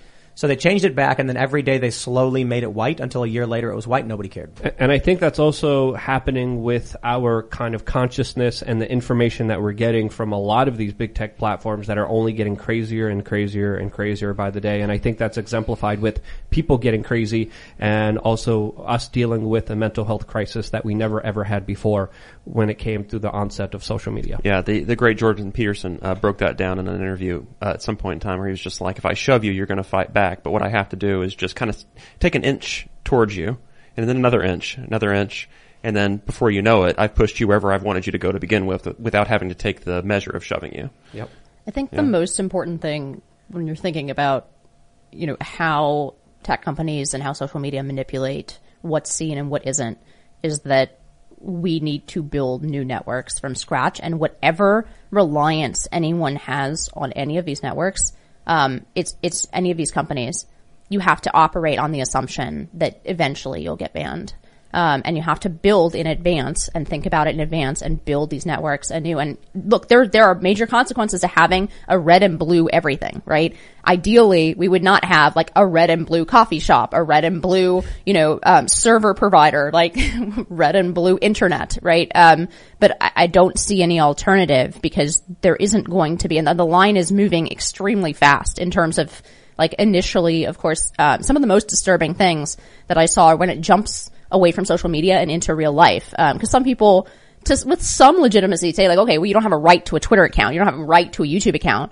That's true. But when every network bans you, right? Every company bans you. There's a certain, inability to get your message out. But even moving beyond that, they have jumped it into IRL, right? So where you can't get a bank account. Right. Maybe you can't use private transit like Uber and Lyft, right? There's obviously a problem. And actually, I mean, this, I get a lot of flack for making this comparison, but not on the substance of it, but on the like shape of the problem. It starts to look very much like what the 1964 Civil Rights Act was put in place to solve, right? Because the problem wasn't that one restaurant was not serving Black Americans. The problem is that every restaurant in an entire geographic area and every hotel and every service was not willing to serve a class of customer because they had a predetermined cultural agreement that wasn't, quote unquote traditional antitrust, right? Because they're not talking to each other saying we're freezing people out.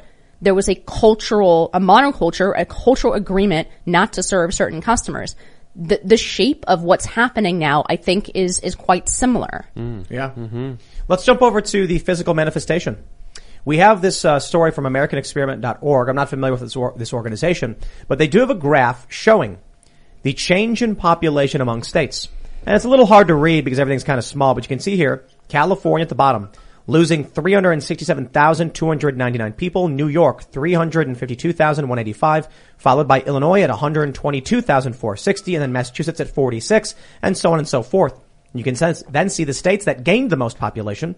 Florida, 220,890, Texas, 170,000. The interesting thing is, the people fleeing New York and California are actually spreading out among many of these states. Now, I don't think there's a 1-to-1 ratio for the most part. It could be that some people are just leaving the country outright. But it's very obvious, isn't it? Florida has one of the biggest cities in the country, Miami. But they're seeing population growth. So it's not a city size issue. Texas, well, it's one of the biggest states in the union. And they got some of the biggest cities. They're seeing population growth. So it's not that people are fleeing big cities or blue cities. It's that people are fleeing totalitarian states for freedom. This is a manifestation of everything we're seeing going on. People are voting with their feet. They're saying, I'm mad as hell. I can't take it anymore. And they're moving. It's a tough move, to be completely honest, especially, you got a family and you got to find a new job. But I'll tell you, what worries me about all this, maybe worry isn't the right word. Maybe I should say what I noticed is that we are now seeing that ideological polarization become geographical polarization. People are going to say no to Newsom and to, how do you say your name? Hochul is what I hear. Hochul? I'm a New York resident. I haven't even bothered to learn how to pronounce our governor's name. Hachel. Hachul. I don't know, whatever. Good, yeah. People are going to flee this stuff. And I'm worried about what happens next when you then have a city that is 99% Democrat and another city that is 99% Republican, and they're just going to be like, y'all aren't welcome here, right? Mm-hmm. You're going to have that social contract you were mentioning just a moment ago where one group says we don't serve that other group of people, but now it's at the state level. But it's even happening between blue states. Like you were saying earlier, like Union City, New Jersey can't go into the city like they've been doing their whole lives. Because New York City is essentially saying you're not welcome here. And your 5-year-old's not welcome here unless you do what we say. And you soon might not be able to travel to those particular states. Right. As interstate travel could be vax mandated soon, which is absolutely people crazy. they've been talking about putting up state borders. I mean, this sort of happened last year when police set up checkpoints between Connecticut and New York because they were worried about New Yorkers fleeing to Connecticut. But I think we actually might see it happen. I mean, Europe to a certain degree has had some border checkpoints, but that's because we're countries, not states. Mm-hmm. The U.S. hasn't had that. Which amendment is it that allows freedom of movement? Is it the 14th? You can freely move between states? The right to travel is pulled, I think it's under the 14th Amendment. But yeah. It's, I think the essence of it is one of the liberties, right? That the states cannot. I wouldn't want to be in a state like, I don't know, California. It's a court-invented doctrine, the right to travel. But yeah. But the thing with California, it's not necessarily just the totalitarianism, although that does play a role in the thing I'm about to mention. It's just not being able to afford to live. You literally just can't afford to live in California right now. In California, it's, I think, a much longer trend than in some of these other places. In California, there's a vicious cycle where the middle class is being pushed out. It's impossible to live in California increasingly as a middle-class family, as a combination of sort of economic benefits and detriments. California is becoming extremely polarized between very wealthy people who can afford the costs and then a dependent class of poor people who are dependent on the state and the programs. Mm-hmm. That's a much longer term trend in California, although I'm sure it's accelerated now, but I'm not sure how much, like, for example, and it's not population normed, so it's hard to say. Like, California's just a much bigger state, so a smaller percentage of people, could result in a very big bar graph. But my impression is that California has faced this problem for quite a few number of years, even before COVID, and particularized on the middle class, which makes the political situation worse because the middle class is the Republican base in California. So, like, the politics are becoming more unidirectional extreme as the middle class is getting pushed out. And it's probably why their borders are wide open as well, so they could fill in the void. California actually discussed a huge tax. This was like 10 or 15 years ago. They discussed, which would be wildly unconstitutional, but they discussed essentially a seizure of half of your assets when you exit the state to try to keep people from leaving. Oh yeah. Well, it was like up to 10 years after you leave, they could tax you. And like, good luck sending your tax agents to my state. This is important though. Florida has 21 million people and California has 39 million. So California, if you were to normalize, for population, California's losing a lot of people relative to what Florida is gaining. You can also take a look at some of these other states that are smaller, like Mississippi or Maryland. When Maryland loses 19,871 people, Maryland doesn't have that many people relative to California. Yeah. So you got to understand population density as well. People are fleeing these blue lockdown states for non-lockdown states for the most part. Not completely, but for the most part.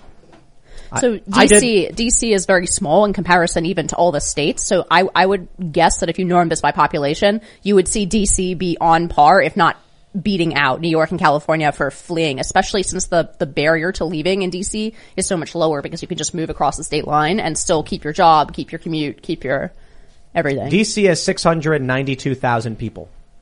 So I'm not going to pull out a calculator and do the normalization, but you get the point. I was trying to see where New Hampshire was on the list. It's in New the Hampshire's middle, gained, but it has a very small population. Mm-hmm. But it's gained, I think, around 13,000 people.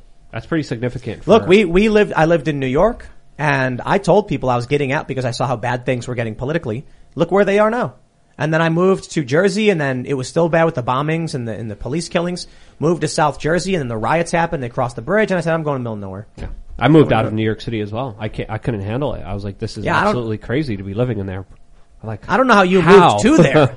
Well, I moved from DC, so. There you go. All right, so it's an improvement. It's an improvement. From a swamp to a rat-infested sewer. I mean, I'm a city person. I love New York City, despite some of the crazy politics. I've never lived really in a place where I agreed with the majority of my neighbors.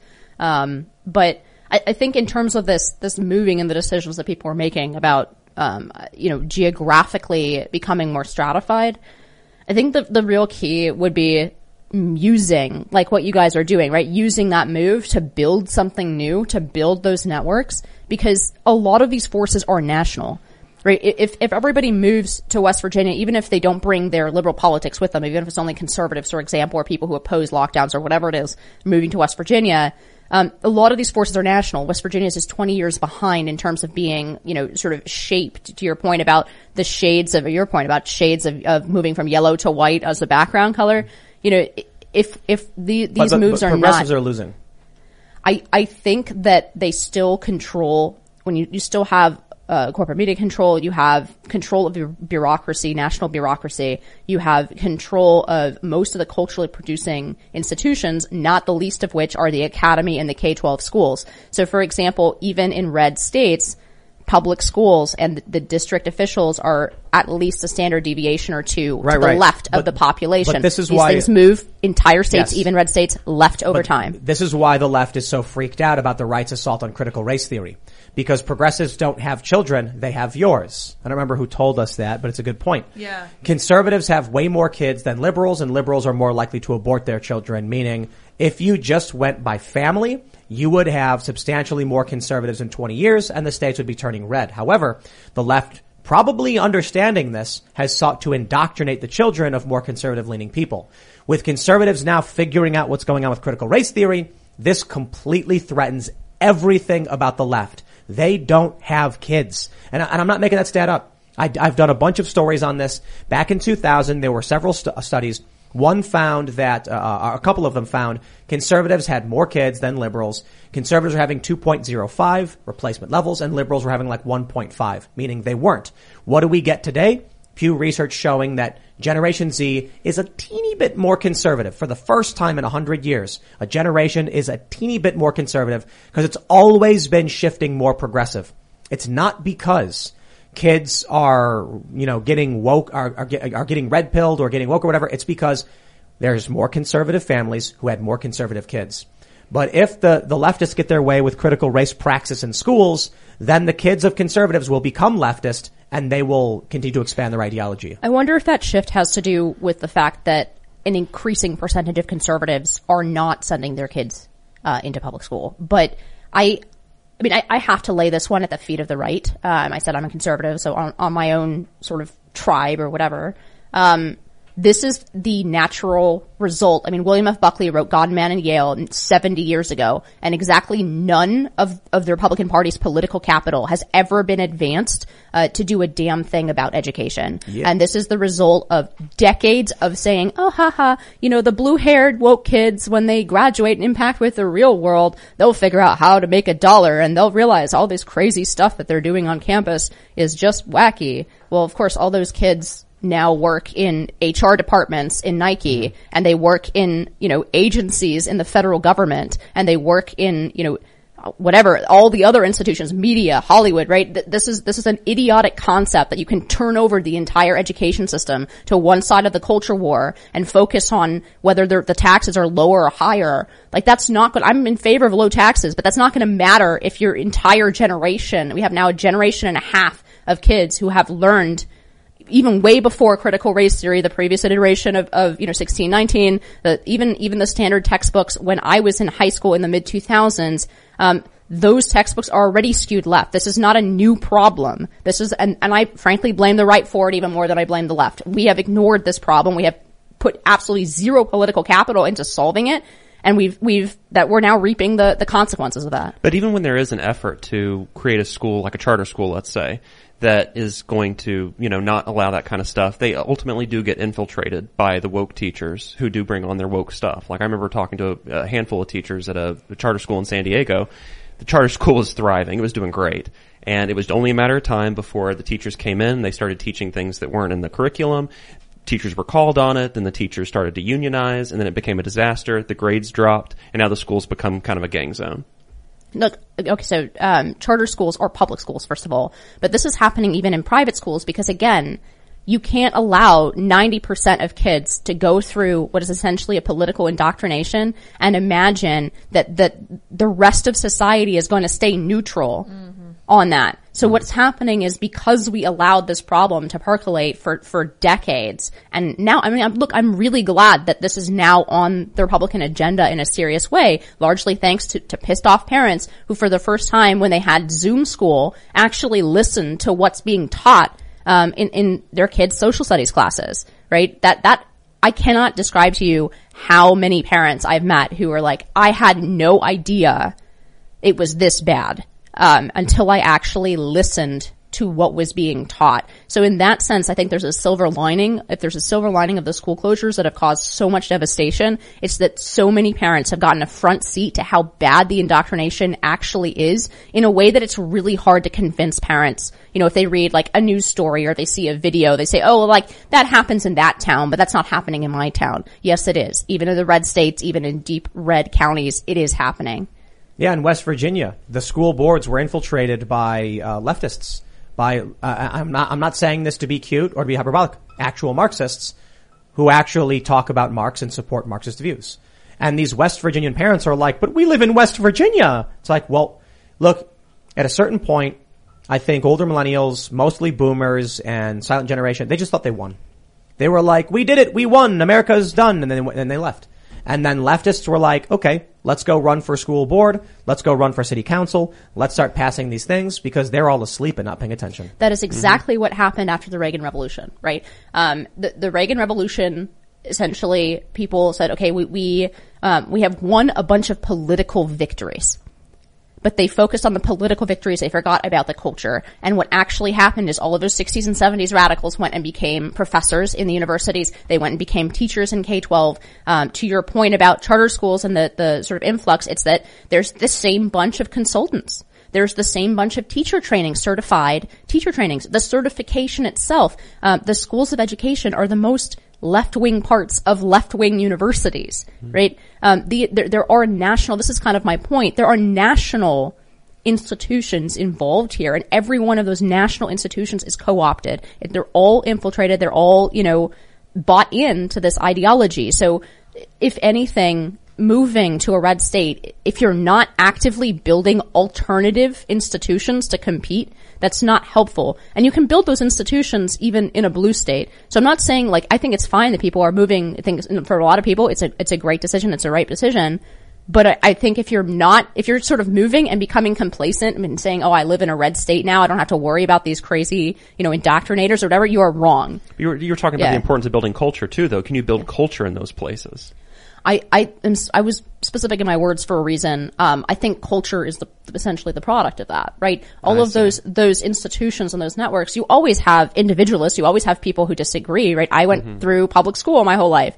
But I just think that to imagine that the education system has no impact on the political environment when those kids grow up and go get jobs and vote and participate in society is ludicrous. Of course, it matters. That's why the left cares so much about it. Well, this is what we're trying to do in West Virginia. Yeah. If you look at the little chart here, West Virginia isn't one of these states that has seen the most growth, and I think that is perfect. I don't want to look. I like Florida and I like Texas. We went to Texas. It's too dense. I've lived in Florida before. It's also too dense. I've looked at property in both. It's ridiculously expensive, and you get very little land. West Virginia, in my opinion, has the freedom. Not as perfect. I think Florida, New Hampshire do a bit better in that regard. But it's got a lower population density, an excellent opportunity to build culture, create an economic space, bring more life to this particular area. And these values of the people who are here, Second Amendment, constitutional carry, freedom, liberty, individualism, responsibility, all that stuff, I'm for it.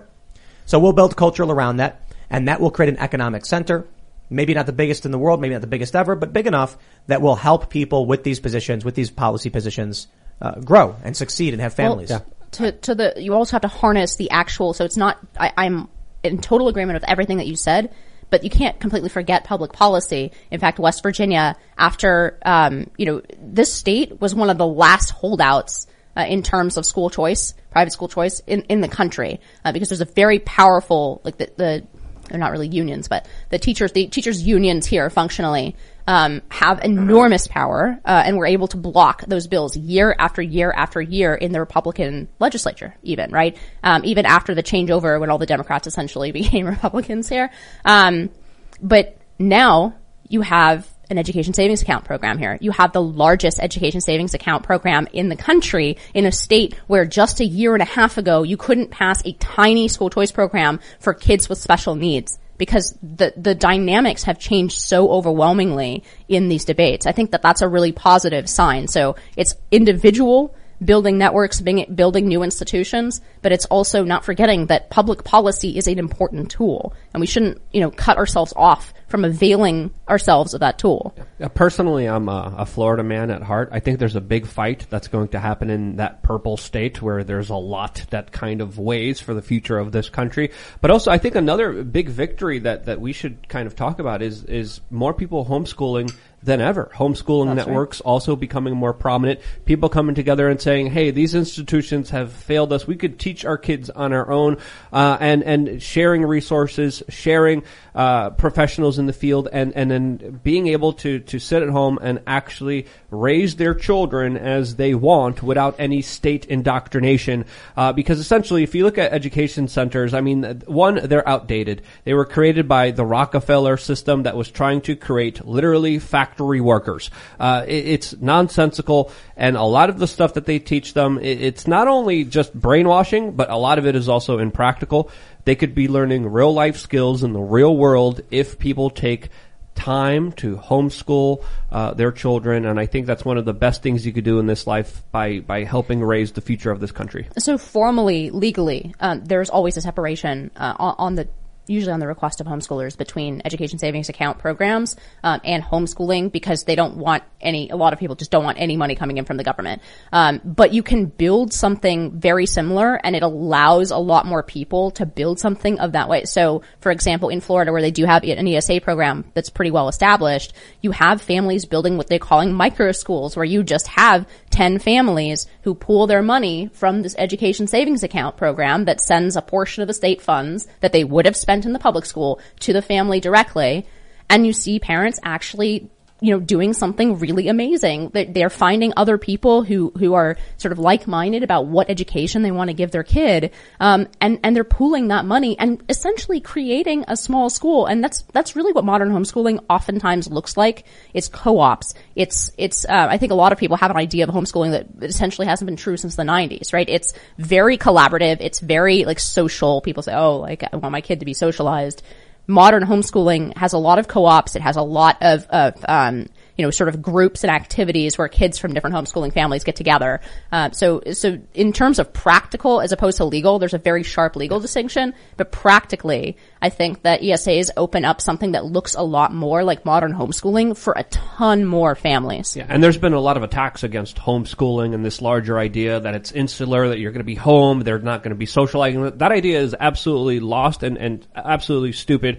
New Hampshire has a huge network of homeschoolers, and New Hampshire, I believe, has one of the highest IQs per state per capita than almost anywhere else in the United States. So I think that speaks true to the effect that people are having when they're coming together in areas like New Hampshire, like in Florida, and they're saying, hey, when it comes to raising a child, this is something that's important that we can't just leave up to random strangers. When you do that, bad things happen, and I think this is why we have such a big problem in this country, because too many people relied on these institutions that are corrupted. Well, even if you rely on somebody else to teach your child, the responsibility is always with the parents. And we saw that play out in the Virginia election, right, where McAuliffe was straight up saying parents have no right to decide on what their children learn in public schools, which is ludicrous, right? But that is the ludicrous position that you end up with over time when that cultural memory of parents being the primary educators of their children, even if they then hire someone to do the job for them, that primary responsibility still lies with the parents. And I'm hopeful on this. I think that parents are recovering that, power of sitting in the driver's seat of their children's education and not, thinking that because there's a bunch of experts bleeding that you need a PhD, in child development in order to teach your kid math. I think parents are really waking up to the fact that those institutions have seized a lot of power from parents and that they're determined to get it back. Well, let's go to Super Chats. If you haven't already, smash that like button. Subscribe to the channel, share the show with your friends because that really helps out. Go to timcast.com and become a member because around 11 p.m. we will have that members only segment up for all of you guys. So again, smash that like button. Let's read some of these Super Chats. We got Kyle James. He says, getting fired over vax with a doctor's note. Listen to After the Bomb by Kyle James on all platforms. I want my own career. Love you guys. Hold the line. Right on. Sorry to hear about you losing your job, man, but a lot of people are bailing from these states, so hope you guys figure it out. DeBob says, anime and gaming conventions are starting up. Is the pop culture team going to attend? Requesting shout out for funding my custody fight. Winning the case just costs time and money. GoFundMe, help fight for custody of my son, Robert. Well, good luck with your custody hearing, my friend. I don't know exactly what we're going to do with the pop culture team because the show is new, but if you haven't already, you can subscribe to Pop Culture Crisis. The easiest way to find it, you can actually go to timcast.com and there's a tab for it. And this is where the crew talks about movies, new shows, video games, stuff like that. Definitely check it out. Robbie Hammer says, met a fellow Timcast daily listener at the gym today. Had a nice chat and he told me that your show changed his political philosophy. Used to be a leftist. Keep unplugging peeps from the Matrix. Cool. Right on, man. I'm glad to hear it. Well, the best thing you guys can do is if you like the show to share it and tell your friends about it. This is how podcasts grow, is that people play it in front of other people or tell people to listen to it. Friends will come over and they'll be like, they'll be chilling with the show in the background or something like that or in the car. I don't know, man. I also think it can be kind of like corny, like, guys, listen to this political show. You're going to love it. Or maybe that's what you got to do. You know what I mean? All right. Let's see what we got. Nova says, Rekieta Law said he would be happy to come back. Jack also messaged him basically threatening his ability to appear on your show. Bad luck for Timcast. Guests thinking they can ban other guests. I have no idea what that's all about. Rekieta is always welcome to come back on the show. We're big fans and he does an excellent show, and whatever beef there is between other people, nothing to do with us, but by all means, not cool if that's the case. I haven't seen it, but if I see it, then I will absolutely expand upon it. Amateur Anth says, Simpcast IRL. We need to fight for our rights to party and our right to life, liberty, and the pursuit of happiness, which the government has taken away since women have had the right to vote. Repeal the 19th. Ladies? I have nothing to add to that. Men voted in the 19th. Right? Yep. I would say that, again, yeah. it's all men's Great fault. observation. And women are more likely to be pro-life than men. That is correct. But the left often makes it seem, it's these men who are regulating women's bodies. That's actually the woman vote. I think to move away from the extreme case, but I do think that there are some political differences between men and women, not just the obvious, there are more male Republicans, there are more female Democrats, but I think women often are sort of the gatekeepers of whatever the sort of institutional culture or the small c conservative sort of cultural memory of a place. And so if the institutions go one direction, I think women kind of preserve that, whereas men tend to be more willing to buck an institution or for example, social arrangement than women. Obviously these are generalizations and there's plenty of women who buck those arrangements and men who don't. But, I think that's part of the reason we're seeing women, vote so much more Democrat. I think that it's alignment of sort of the regime. And I mean that in the Aristotelian sense, not in the Putin's regime kind of, way. But, I think women tend to align more with the regime of a place. So more agreeable. All right. The Sinister Sibling says things are getting worse here in Australia. They refusing food and produce from unjabbed farms, enhancing a food shortage. There are now attempts by our state governments to ban the non-compliant from being able to vote. Isn't voting compulsory in Australia? So there's going to be a lot of people being like, okay, good, I guess. I don't want to vote in the first place. They make me do it. Huh. But imagine what it's going to be like when you allow one class of people to vote, another class not to. That'll be fun. Yeah. Looking forward to seeing that. It's almost, there's nothing slippery about that slope. I have no idea what you're talking about. But is this not too dissimilar to service guarantees citizenship? Sounds like it. The state says provide service to the state. In this case, get your vaccine and then you can vote and everyone else can't. So, but the smaller version of this happened in New York City during the city elections. And yes, apparently they cannot, under federal law, prevent, for example, somebody from voting because they're not wearing a mask. So there were some attempts and some disagreement but yeah, so fortunately, we have some legal institutions in place in the United States that will prevent that from happening at least for some time. All right. Dur0694 says, heard about Kroger's mandate on S2 Underground's Christmas update. Today I got my food at local store across the highway and will continue for now. Good on you. Yes. We had Mark Lobliner on the show and he has the Outright bars, which is like a whole food protein bar, and they're delicious. Seriously, he got us a whole bunch. We ordered some. They're so delicious. And he wrote a letter to Kroger. It was Kroger, right? And they also own, I think Ralph's, saying, we're not going to do business with you because of your vaccine policies, taking away benefits from employees. And it cost him, what he said, 7 figures. He was willing to forego millions of dollars to his business to do what was right.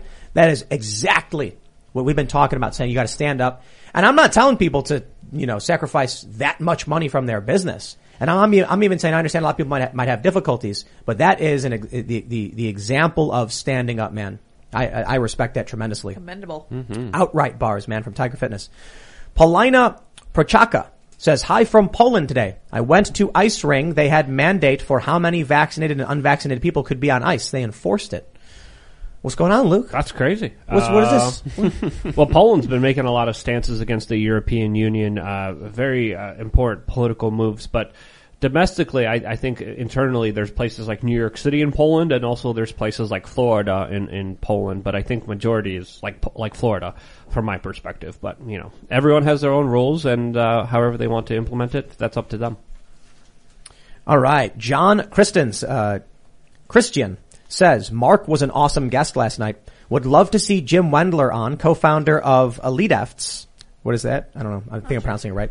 Creator of 531 lifting program, elite power lifter, and London, Ohio high school football coach. Great example of building culture. Oh, cool. Sounds good. Check him out. Yeah. Oh, what is this? Fast First says, today is my birthday and it was pretty crazy, so here's money. I meant crap, so here's more money. Well, thank you for your money on your birthday. Happy birthday. Happy birthday. David Tracy says, anyone who is willing to demand papers from a child will put that child on the rail car if ordered to. I completely agree, and that's why I tweeted the quote from Michael Malice when he said, there is no law so obscene that a police officer would not be willing to enforce it up to and including executing innocent children. It's a bit of an extreme statement, but he said it before in reference to Waco. Now, I get it. Waco was federal law enforcement, but I think we understand his point. When ordered to, they firebombed a house, these law enforcement officers, and they killed many children.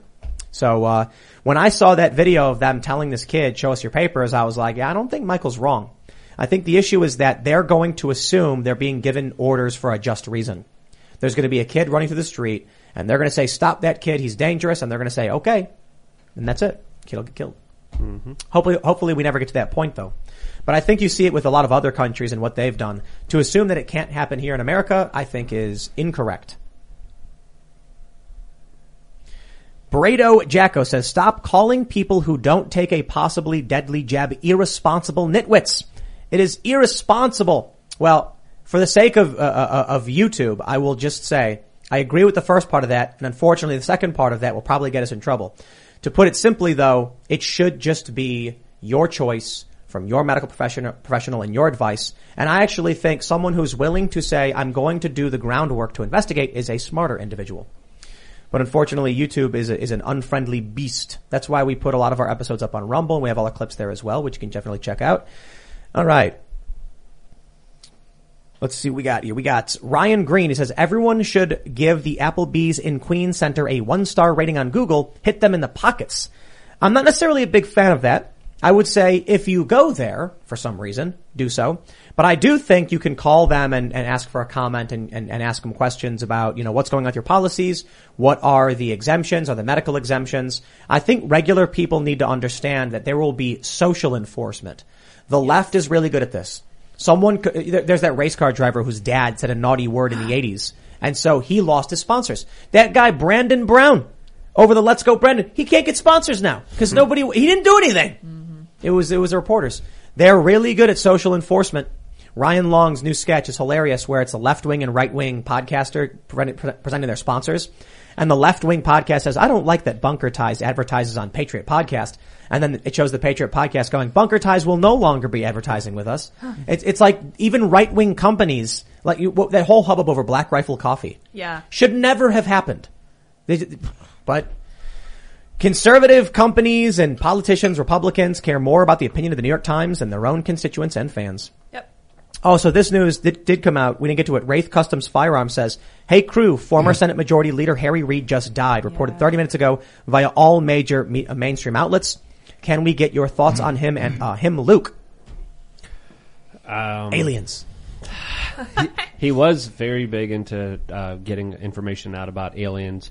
I don't know too much about him other than that. I don't wish to kind of say anything else further, to be honest with you. Yeah, I don't know a whole lot about Harry Reid, to be completely honest, because he was before my time. I know that he was into aliens and stuff like that. But for the sake of someone just died, I try to let, things simmer down a little bit. Literally just happened.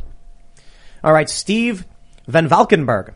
If no independent or conservative outlets talked about COVID for 2 weeks or a month, what do you think would happen in the current state? What do you guys think? It's a really interesting question. Mm-hmm. I think one of two things could happen. It's possible that the narrative shifts completely to something else. But conservatives don't control the news cycle. They typically just respond to it. They don't set it. That's how you end up with Justice Smollett or the Covington kids. Response typically will fact check or call it out. But it's possible that if they don't talk about it, the leftist narrative becomes dominant and then they enact a whole bunch of crazy policies because there's no pushback. Yeah. Or maybe everyone just forgets about it, but I think they would just have no pushback and they'd push even further.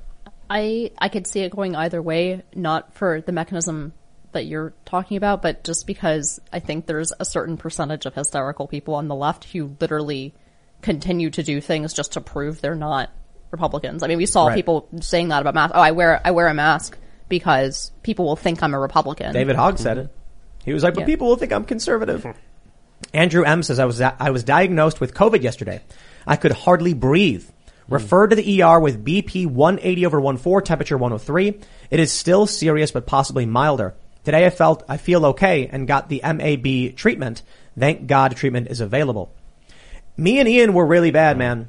MAB? What's MAB? Molecule antibodies? Yeah. Okay. Ian and I were just we just felt miserable. It was really, really awful.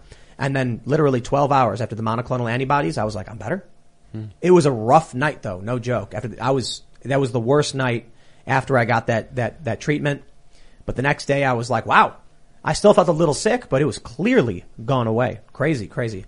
Yeah, I've always thought we should take it seriously, but the issue is not to the extent that the Democrats have been doing, acting like the world's ending. It's like, look, it's really, really bad.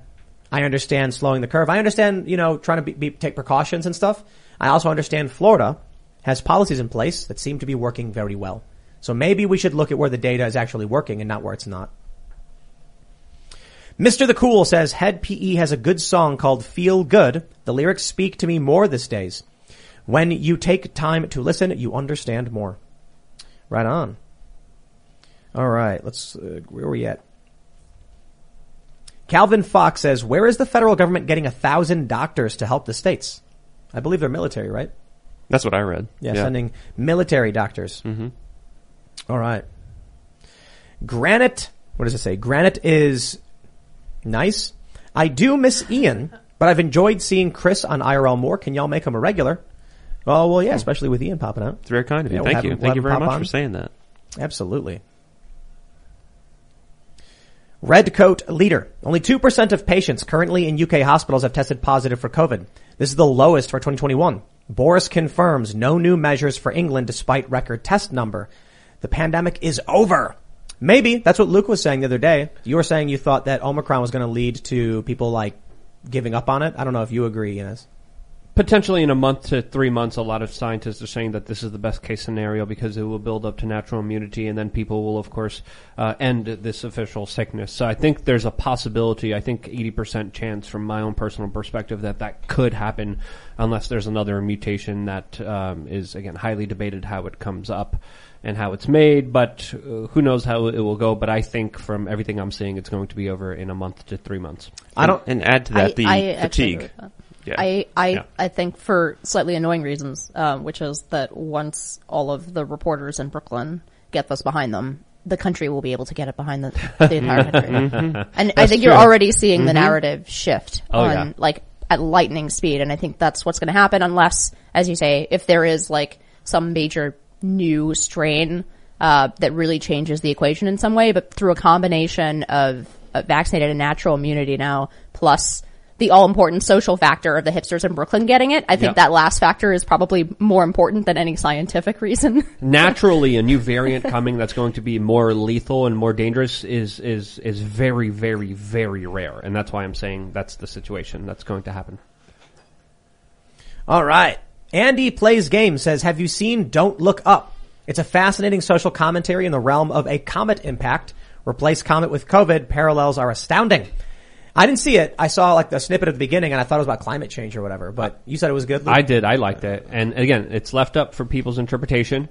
You could interpret it as you want, but just think of it as an asteroid. And it was a good critique of the media. The critique of what the corporate media does was absolutely perfect.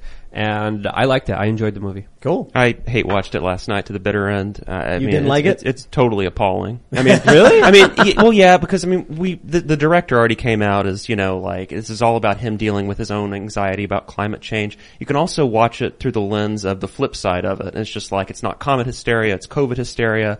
And I guess there's some sort of a defanged political parody in there somewhere, but I found the movie awful. I found the acting terrible, and I thought the ending was truly offensive. Wow, the ending was offensive. It was a family-oriented kind of ending, though, right? I would. Let's not spoil. We're not going to spoil anything. I would claim anything the opposite. Really? Wow, and nothing would make me happier to spoil it for everyone. Okay. All right. I'm gonna have to go watch it. Yeah.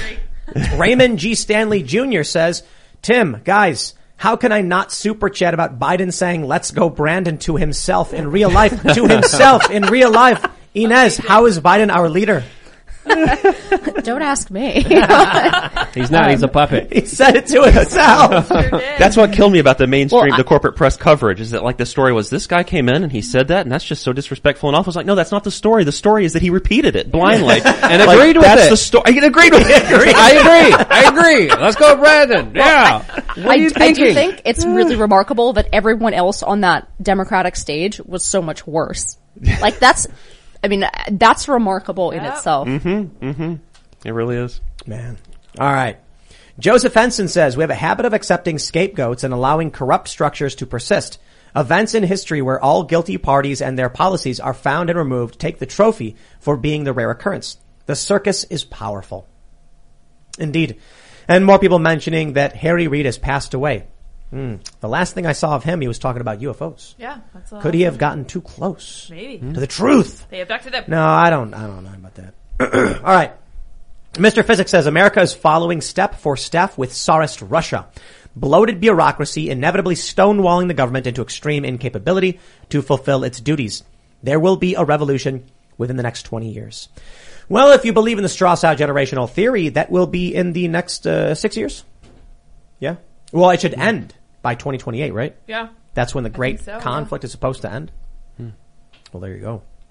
Mr. Obvious says Dems need to stay out of red states. They always vote for the same policies they are running from. They ruin everything they touch. They never learn. There's a viral Twitter thread from a guy in San Francisco, and he's like, we have to move. We have to leave San Francisco. The policies here, everything's being ruined. And we're going to Miami. And of course, we recognize the politics of Miami are worse. It's like, no. You're not being honest. You would not move there if it was worse. That's what I'm worried about too when we see that exodus. How many of these people that are leaving these blue states are actually more conservative leaning, or how many are just more progressives and Democrats are going to bring those policies to Florida and Texas? It's one step even more, I think. So when you have companies that move their seats, for example, from San Francisco to Austin, you're going to change the makeup of the state, because then it won't just be the people who voluntarily leave, some of whom are still, sort of liberal Democrats and leaving for other reasons. But at least the majority of people have some skepticism because they're leaving. Once you have companies move their seats to some of these places, they'll just ask their employees to move out, and it'll be an indiscriminate selection of mostly rich people, in, for example, San Francisco, and then it'll get really, really bad, the political sort of. This is what I was saying about Joe Rogan moving from California to Texas. A lot of, there was that comic we bring up, I think it was Ben Garrison, where, he's walking from California carrying a bag. The bag says liberal policies, and there's a Texan being like, hey, leave that where where you came from. When Elon Musk moves his headquarters from California, all of those California employees who are leftist or left-leaning are now in Texas, and they're now going to vote. So it's not a good thing when these companies move. Everyone's like, yeah, you show California who's boss. And then they bring all those employees to Texas and they change the makeup, especially when it's at risk of flipping. Could be a bad thing. Only outside of Austin. Austin's a different story. It's a communist city. Yeah. Crazy. It's really bad. Woke Doctor says, is it Woketer? Hey Tim, longtime fan. Yeah, and water seeks its level, 8 inches per mile squared and stuff. Never go full Ian.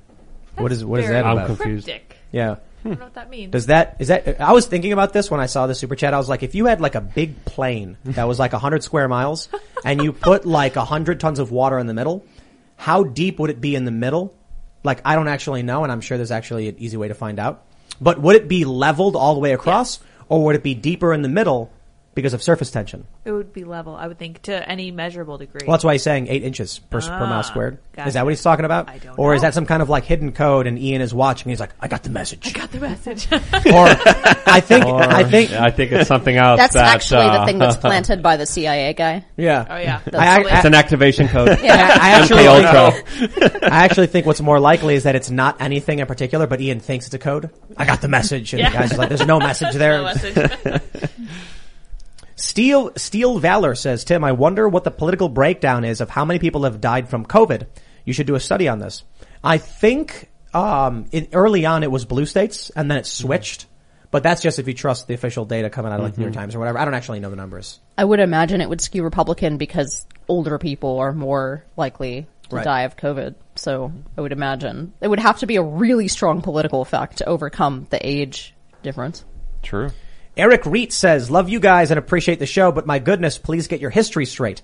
Segregation and anti-miscegenation were state enforced, not cultural. Interstate Commerce Clause in the Constitution, bolstered by the 14th.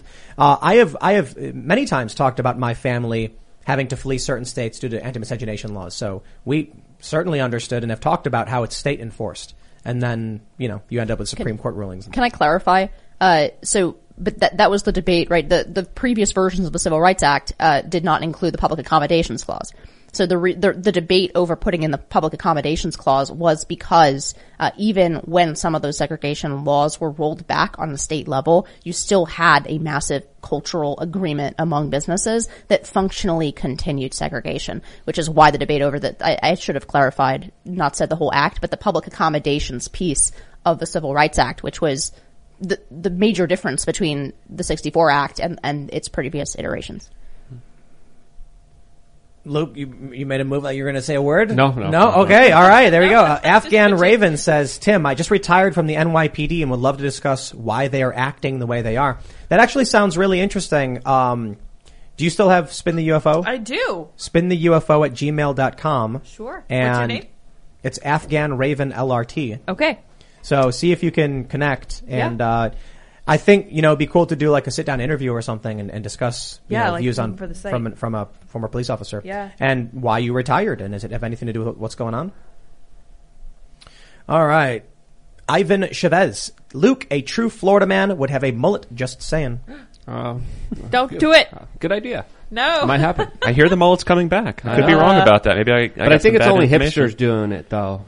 So all right. The mullet is very popular now among like 22-year-old New York kids. There you go. See? Told you. X says it's actually closer to Truinanana Shanana Shava de pressure. You keep saying Trunanana Shaba pressure. No, it's Truinanana Shaba da pressure. Get it right. Shaba. Oh no, okay, I'm sorry. He did have the da in there. Oh, okay. That's my bad. Okay. I don't know. I sat there and I had it on loop and slow-mo and I was like trying to write it out.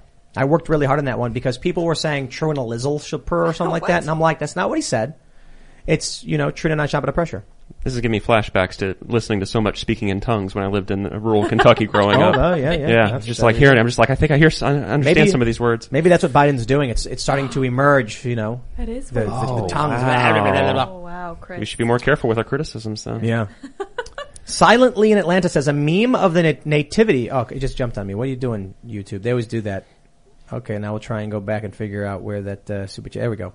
A meme of the nativity says, even though Mary and Joseph had masks, the innkeeper denied a room since they didn't have a vax status card. Facebook stamped it with an information resource where to find a vaccine. Speechless. Amazing. Matt Fantazi says, Tim, when can we expect Frank from Quite Frankly on? His recent interview with Chrisanne Hall was a major white pill. She would be a great guest as well. I know Frank. He's a cool dude. We'll hit him up. We'll figure something out. Frank has a podcast, Quite Frankly. I hung out a couple of years ago at their studio. Good dude. It's a great I haven't talked to him in a minute, just in passing, but we'll reach out to him. Big Bad Beard says the people of NYC need to hold the NYPD accountable of these actions. That is the fastest way to change things. I agree. But you just moved there. What's your view? No, I mean that was kind of why I think it's good that the police is doing it, because when it's the business, there is not really anybody to directly hold accountable that has power over the policy itself. So I agree that the police need to be held accountable, but ultimately the people who need to be held accountable are the people making the political decisions that are ordering the police to do it. Cool.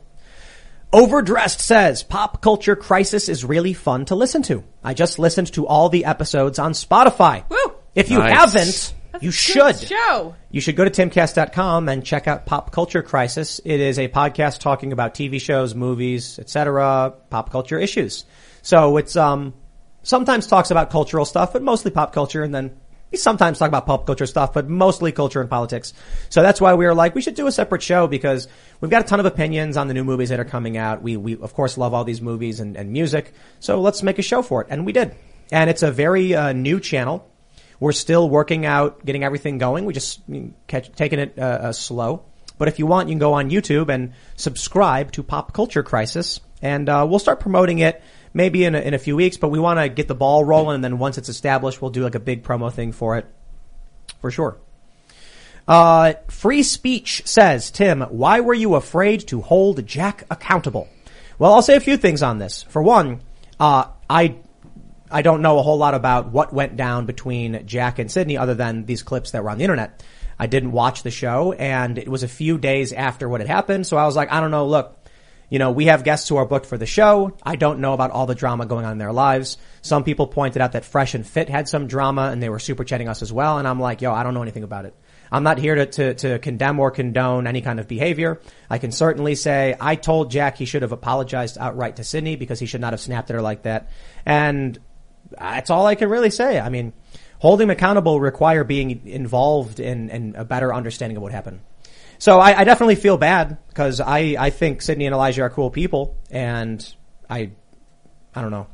I don't know, man. That's all I can really say about it for the most part, other than I hope everybody can figure out how to find peace and get along, and we can, strive to do better with fighting towards liberty and freedom. And shout out to Elijah and Sydney. Their show is You Are Here. They do a good job, and they're cool people. And I don't know what this talk is about Rekieta Law or anything like that. Rekieta is a rad dude, and he's always welcome on the show as well. Right.